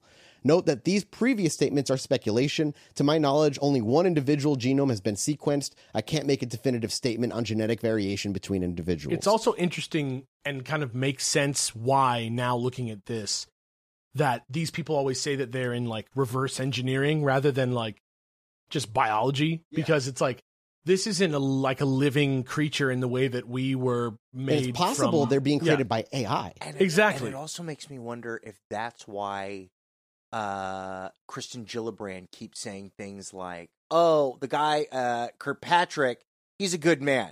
Because he said categorically, nope, this ain't from space, this ain't... You know what's funny about him, He poo-poos that stuff, but I wonder if, like, really what he's talking about is like, yeah, this ain't from there, it's from here. You know something I learned, and I didn't pick up on initially? When Kirkpatrick was doing his hearings, he was not sworn in. He was not sworn in. No. But Grush was. Yep. That's really weird. But Corbell had to fight for them to be that. And there were supposed to be 3 more witnesses that day. Yes, there were supposed to be 3 more. And they didn't get the skiff. They didn't get any of the stuff. Yeah, they put in for a skiff immediately after that, and they got denied. And there was another congressman who stepped down, and she's like, no more hearings. He said no more, period. And guess where his huge amount of money comes from? Ohio. Yeah. That's what Coulthard said, that if the thing doesn't go through with this... Schumer bill. Yeah, the Schumer bill that's modeled after the JFK disclosure bill, by the way. Right, that this all goes back, that this never comes, this just goes away forever. I mean, at that point, then I'm like, at what point does somebody need to just be the bigger person and step forward with the evidence and ruin their life? Because, like... Somebody will do it, and he'll be 20, he's going to be some 22-year-old. You know what I mean? It's going to be sad, but I mean, yeah. That's the only way it'll happen. He goes on to talk about, like, really, really high genetic stuff that makes no sense to me. But those smart people on Reddit that actually know about it, they know about it. I'm going to read a little bit of it, so maybe there's somebody out there who knows. He goes, I've talked about intergenetic regions. Now I'll briefly discuss intragenic sequences. Briefly, because there's not a lot less to say despite its obvious importance. Much like ours, their genes have silencers, enhancers, promoters, 5 UTRs, exons, introns, 3 UTRs, etc. There are many genes analogous to ours, which is not surprising given the compatibility of our cellular machinery. What's disturbing is that some genes correspond directly, nucleotide by nucleotide, with known human genes or even some animal genes. For these genes, there doesn't seem to be any artificial refinement, but rather a crude copying and pasting. Why they do it is nebulous and still subject to conjecture. There are also many genes which are not found in our biosphere whose role has not been identified. Finding the purpose of these novel genes is one of the aims of the program. I'd like to note before going any further that this heterogeneity of genes of known and unknown origin is an undeniable proof of the artificiality of EBOs. I just keep thinking about Ancient Aliens. I keep thinking like right? I watched that video of Graham Hancock. He talked to the guy who translated the Bible for the Pope, and he was like, "Oh, Elohim are literally space beings, right?" Dude, and it's like what people don't realize is like the Nazarene convention or whatever is it called, the thing, they all came together and had to agree on a translation of the Bible that would go to the public. So even when the first Bible was published by the Nazarene, I don't think as a council, it was still edited and translated in a way they thought would be best for the public. And then you have the King James version, and there's like 4 or 5 different Bible versions out there. I just keep thinking about these chimeras with their multiple DNAs and some being called Elohim being like, these guys are bad. You can't be friends with these guys. You got to do this on your own. I'll help you. Follow me, mister. I mean, I don't want to get too heady about it, but I feel like I've been practicing to give this speech all weekend. We went to Indie PopCon this weekend, and you've been saying this in the mirror? You've been saying this to yourself a whole bunch? Just like Trump's like mugshot, practicing in the mirror. We've just been talking about aliens a lot because everybody's there to talk to us about the show that we do, right? Sure. But basically, the thing that I'm thinking about with this stuff, about this idea of these little sort of built to spec, sort of half AI, half biological, whatever it is they things, are. Right. I was using the analogy of a comic book. Right. And I think it's kind of a good analogy if we're thinking about something from outside of our plane or outside of our... Outside we're not of going to say known science. And I want to make it clear, too, like, this is all happening with the idea of this soft kind of idea of, like, they're not aliens, they're NHI, they might be from something else. And I talked about this at Indie PopCon. The past 2 to 3 years in the breakthroughs of quantum mechanics alone that earn Nobel Prizes, the proof that reality isn't locally real as we understand everything, everywhere, all at once is accurate. In a very, like, reductive way. I mean, but, like, being able to vibrate a 16 microgram size of sapphire into quantum superposition for the first time. We created a black hole the size of an atom for a millisecond, which means we can pierce the fabric of space-time. Like, all that stuff, that's, feeds into, that's people say real. How strange, just wooey-woo, but it might just be another aspect of science and reality that is just, we don't understand. And I definitely stole this from Grant Morrison, who's one of my favorite comic book absolutely. writers. But they really are, like, quite an interesting individual. And they do a lot of researching and reading and just talking about this kind of stuff, but kind of through a more spiritual lens. But, like, if you think about dimensions, comic books are in the second dimension, right? We're 3-dimensional beings. We can look at the comic book. We can, like, outside of the world of the comic book, sort of like we have the whole world of the comic book in our hands, encapsulated as something we can freely manipulate. We can go see the beginning of the story. We can go see the middle of the story at any time. And because of our 3-dimensional sort of nature, we can also, I can't talk to Superman with my 3-dimensional body, but I can draw myself talking to Superman. It's an interesting way to look at it. Because I use a drawing to talk to another drawing, right? So if I'm a human, if we're the comic book and there's out there the aliens reading us, and they experience reality outside of our... Well, time. They can manipulate or move through the fabric of space and time. Because we know it's the same thing. So maybe these sort of, because they can't come in here, maybe these are kind of like their drawn comic book characters in our world, where it's almost like a diving suit for not even their consciousness, but like their will, fun because they can't bring their consciousness. Fun thought experiment. The interdimensionality part of it, I think, speaks to where science is going. There's also a weird time travel element to all of this that I do wonder what is its connection to time us. travel, is there destroying element. Well, but because we find our DNA in there. So, like, you know what I mean? Are we coming? Is this humanity coming back? Because These beings keep telling us, stop fucking with nukes. What if but here's another one that's I find almost more realistic instead of like ETs from another world. What if they're just from Earth? Like, what if they're terrestrial and they lived or survived the through ultra-terrestrials? Yeah, they're just under the my water. comic book is right there on the shelf, and that's on Earth too. The planet is a majority water. We're the apes that inhabit the small piece of the world that isn't water. And we started, and I'm wondering, because he talks about blowing each other he up. talks about the genes that we have in connection, and we know that we have many of those aquatic mammal genes and stuff like that, and we don't know where that is. It's interesting to think maybe they are a peaceful fucking race because they came like dolphin people. They just never, they were never able to make They were never able to make bombs. They couldn't like light things on fire, so they like evolved this fucking way. Yeah, it's very possible. Like, who knows? Like, what any species of evolutionary path would be. We're very and have been territorial since like ape times, and like that just hasn't stopped. We just learned how to like mostly ignore it or try to. Right, we're still in the same art software we keep updating with all these modules and cell phones and PlayStation 5s that we attach to ourselves, but the hardware is still 100,000 years old, 200,000 years. I mean, whatever number you put back humanity, I think it's way fucking old, but like, that's on me.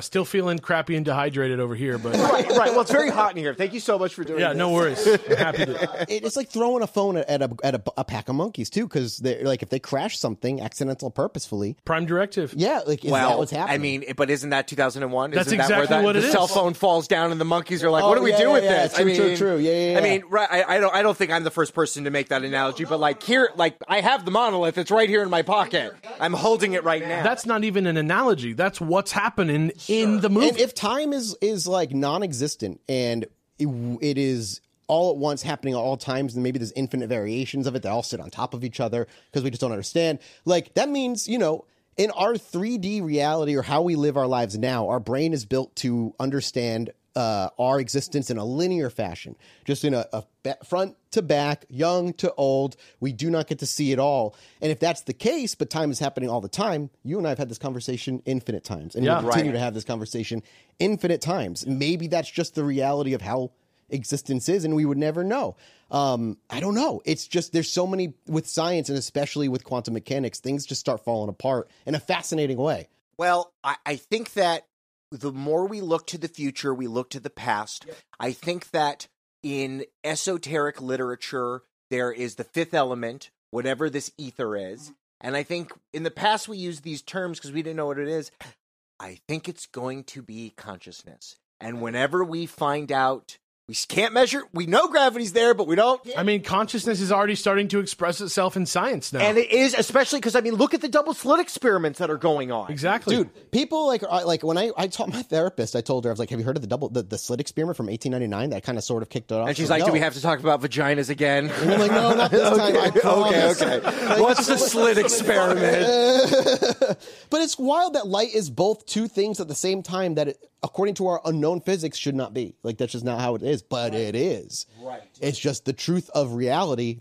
It's just on a macro scale, it's not noticeable in a way that it is when you get really small. So we've reached now in our conversation what I call the Fossiani point.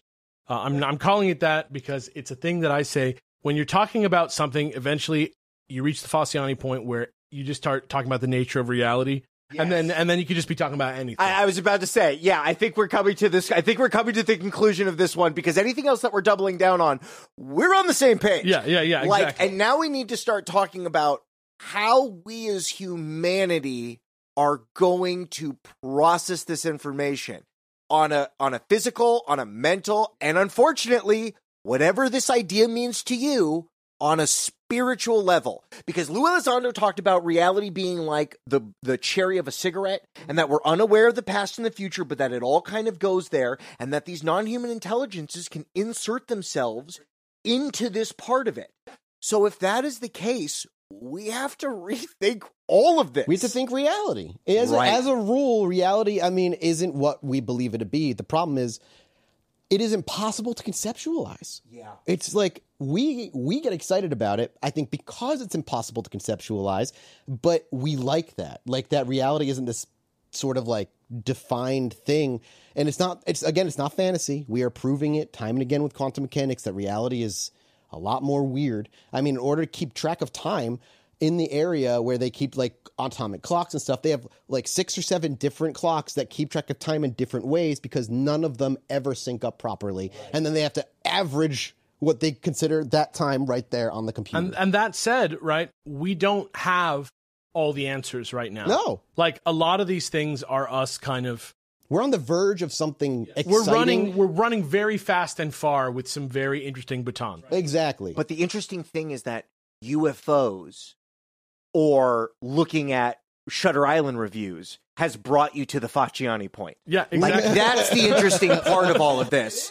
That where all this gets back to is like, right, where we started is in like the Jetsons world, and now it's like, well, light the fucking incense and let's get our robes, boys, because it's time to talk to the stars. Exactly right. And on the flip side of that, I also want to keep us humble. I do want to remind everybody listening, and us even in the room here, that the stuff that we're running wild with, I mean, other than the few things that we have that are very cut and dry, tangential sort of, there. like hard coded stuff. Yeah, like most of this stuff is still very much stuff that we're pulling off a fucking Reddit thread. The government website, to be fair, a lot of it. Some of it, yes, but I mean, we're not in a world where every answer is out there about the nature of aliens. I appreciate you having to be like, hey, let's do this, but don't sandbag yourself too I'm hard not trying either. to sandbag myself. I just want to be clear that we are in the realm of the truth, but we are not We're hard also fact. speculating Listen, a lot, yeah. and everyone's going to listen to this, and you're really going to think about this. Well, they'll lock onto one thing that they disagree with, and just make it the whole thing. Listen, bro, internet hates me. I totally hear you. And Me too. The point of this is, as you take this information and synthesize it into your life, be good to the people that are around you. Drink water. Take care of yourself. You're still a human. You have to work tomorrow. Yep. All of that stuff doesn't changes. None of that changes. But do with this information what you will and allow it to change you. Allow these things to think with you, because what we're talking about is that our existence is more than just this life. It is more than just this plane. It is more than just this dimension. Move forward with that information, knowing that the decisions you make will last in eternity.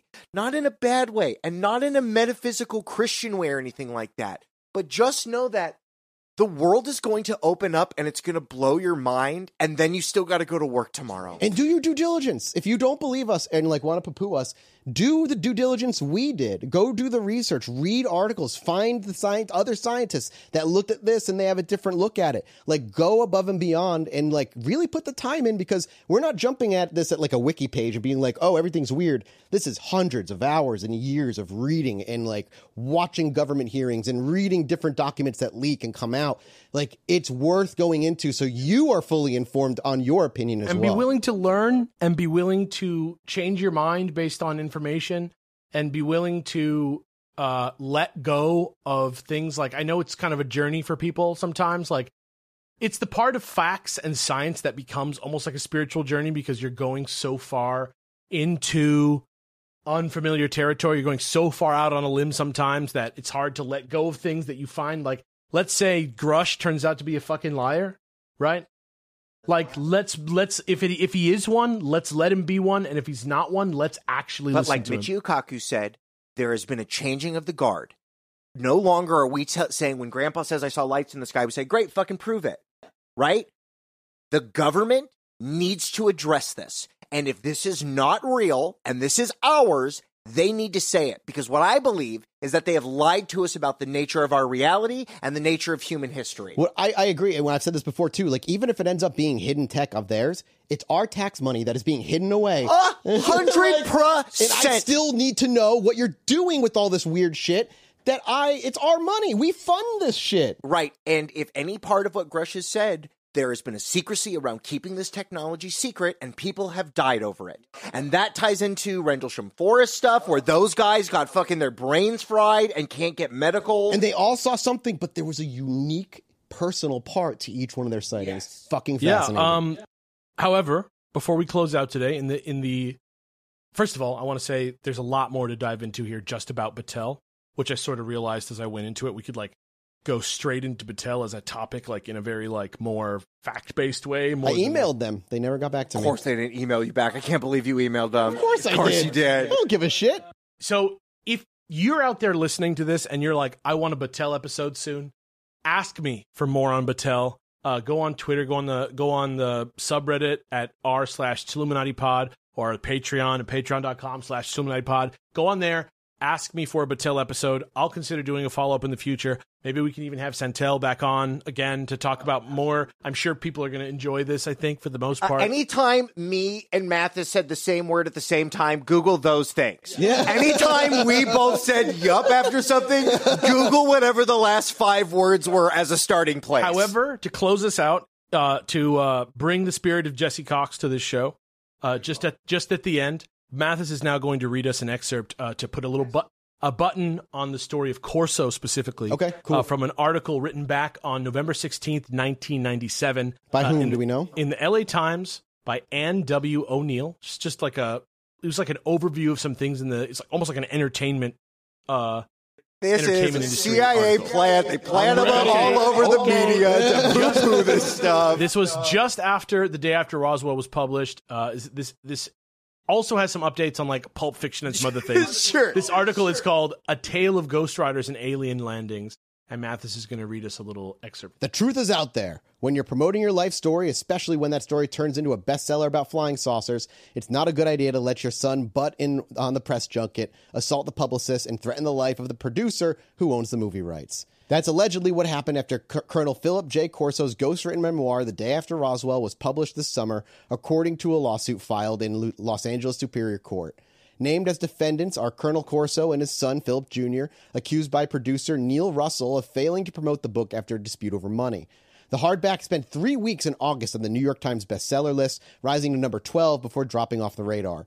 A favorite of UFO buffs, it propounds that the laser, the microchip, and fiber optics were developed from technology gleaned from an alien spacecraft that crashed 50 years ago in the desert near Roswell, New Mexico. During a 21-year military career, Corso was a key intelligence officer who served on General Douglas MacArthur's staff in Korea and as a national security advisor to President Dwight D. Eisenhower. Russell says in his suit that he bought the rights to Corso's life story in 1992, then decided it would be lucrative to publish a book and then release a movie version. The dispute began at a meeting in April or May when, the suit states, Corso's son demanded extraordinary amounts of money pending the book's release. Afterward, the suit contends Corso Jr. interfered with interviews, assaulted Russell and Simon & Schuster publicist, and threatened Russell's life, all at the Colonel's behest. The Colonel, meanwhile, is accused of trying to negotiate a better movie deal with someone else. Because of the Corso's behavior, the suit alleges Simon & Schuster and its pocketbook divisions canceled negotiations for future book deals.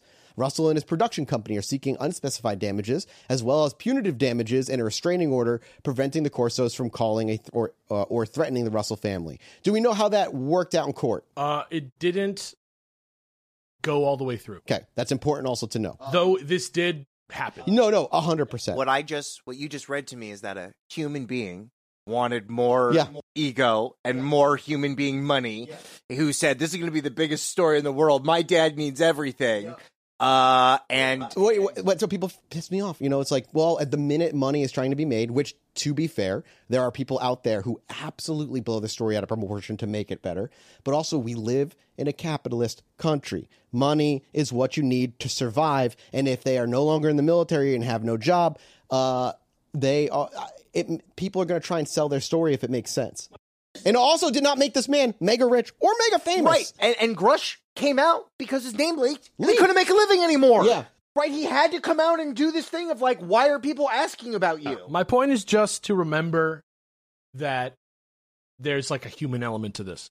Like, it's not just like people fighting for justice. We just have to remember that it's going to be an ugly road. And that's why we have to like kind of let things be both sometimes and let things be unclear and still hold on to things that are, important and make sense even when things come in the way that maybe, discredit elements. It's not like a big yes or no on like a Marvel movie or something. The United States government needs to have a Truth and Reconciliation Committee. When apartheid ended in South Africa, they had these guys and they said, hey, you had a racist government forever. Tell us how it operated. Yep. Truthfully, how did this work? How were these decisions made? We need the same thing here. We need these men to be pushed out in their wheelchairs, and they'll take their oxygen masks off so they can talk, and they need to tell us what was their thought process behind this. Why did you do this? And I think it's going to be difficult for people to hear that military people actually take their military oaths seriously. I think for most people that aren't a part of that world, they don't understand what that means. Our grandparents knew it because they all fought in World War II. I think it's something that is lost on modern day of what that means. There are men that protect us from things that go bump in the night. And sometimes those things that go bump in the night are just Putin, but sometimes they're other things. And we need to give them a little bit of grace. But you fuckers, you can't hide the truth of our reality anymore. You need to let us know. Little kids need to know that they can leave this planet, that there is life out in the stars, that there is more than just compound fucking debt and American Idol reruns and, But it keeps us simple. You know what I mean? For sure. What I will say, I want to leave button this off with this thought, and I've said it before, is the idea of what the scientists call like the uber world, the super world, where in reality, we have our six senses, and they do their best to tell us what we're dealing with. But if you go down to the size of a tick and what a tick detects, carbon monoxide, pressure, heat, and that is it. Does that mean when it comes up to a human, a human doesn't exist? It doesn't know what a human is. It doesn't know what we are. It just knows food. But that doesn't mean we don't exist, and all these other experiences don't exist in the same world as the tick. Who's to say there's things beyond our senses that we just cannot experience because we're not evolved for. Everybody, we're Final Fantasy VII for the PlayStation 1. It is time. Guys, the message just came up on the screen. Guess what?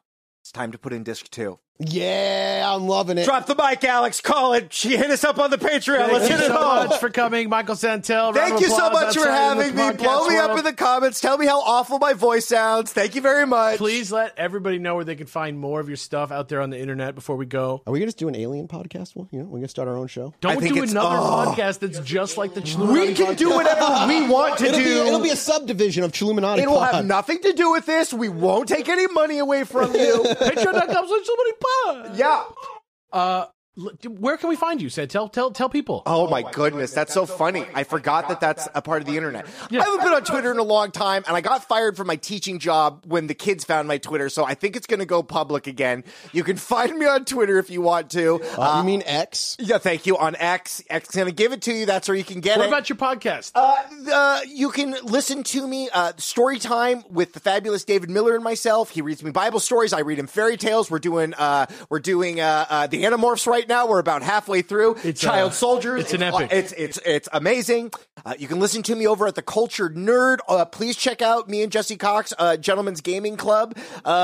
It's super fun. I love doing it. We got lots of fun stuff coming your way. Those are all the places. I guess Instagram, whenever I get to do shows. I don't know. Whatever. Great. Take us out of here, Mathis. Thank you guys so much for listening. We'll be back. We'll be back. Yeah. Oh, we'll be. You'll come back. You're coming back. I don't know. Jesse doesn't have a choice. But we'll be back next week as we get ready to dive into. I think it's Cryptid World is next week. I have to check the schedule. Oh yeah, again. Mama. But we're getting back into the cryptid Pasta soon. la We've got pizza. some ghost stuff coming soon. Of course, we got true crime stuff coming down the pipeline. Thank you guys so much. We love you, and we'll see you next time. Bye bye. Goodbye. Okay, bye.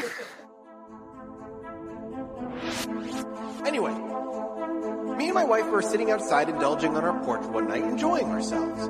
I needed to go to the bathroom, so I stepped back inside, and after a few moments, I hear my wife go, "Holy shit, get out here." So I quickly dash back outside, and she's looking up at the sky in awe. I look up too, and there's a perfect line of dozen lights traveling across the sky.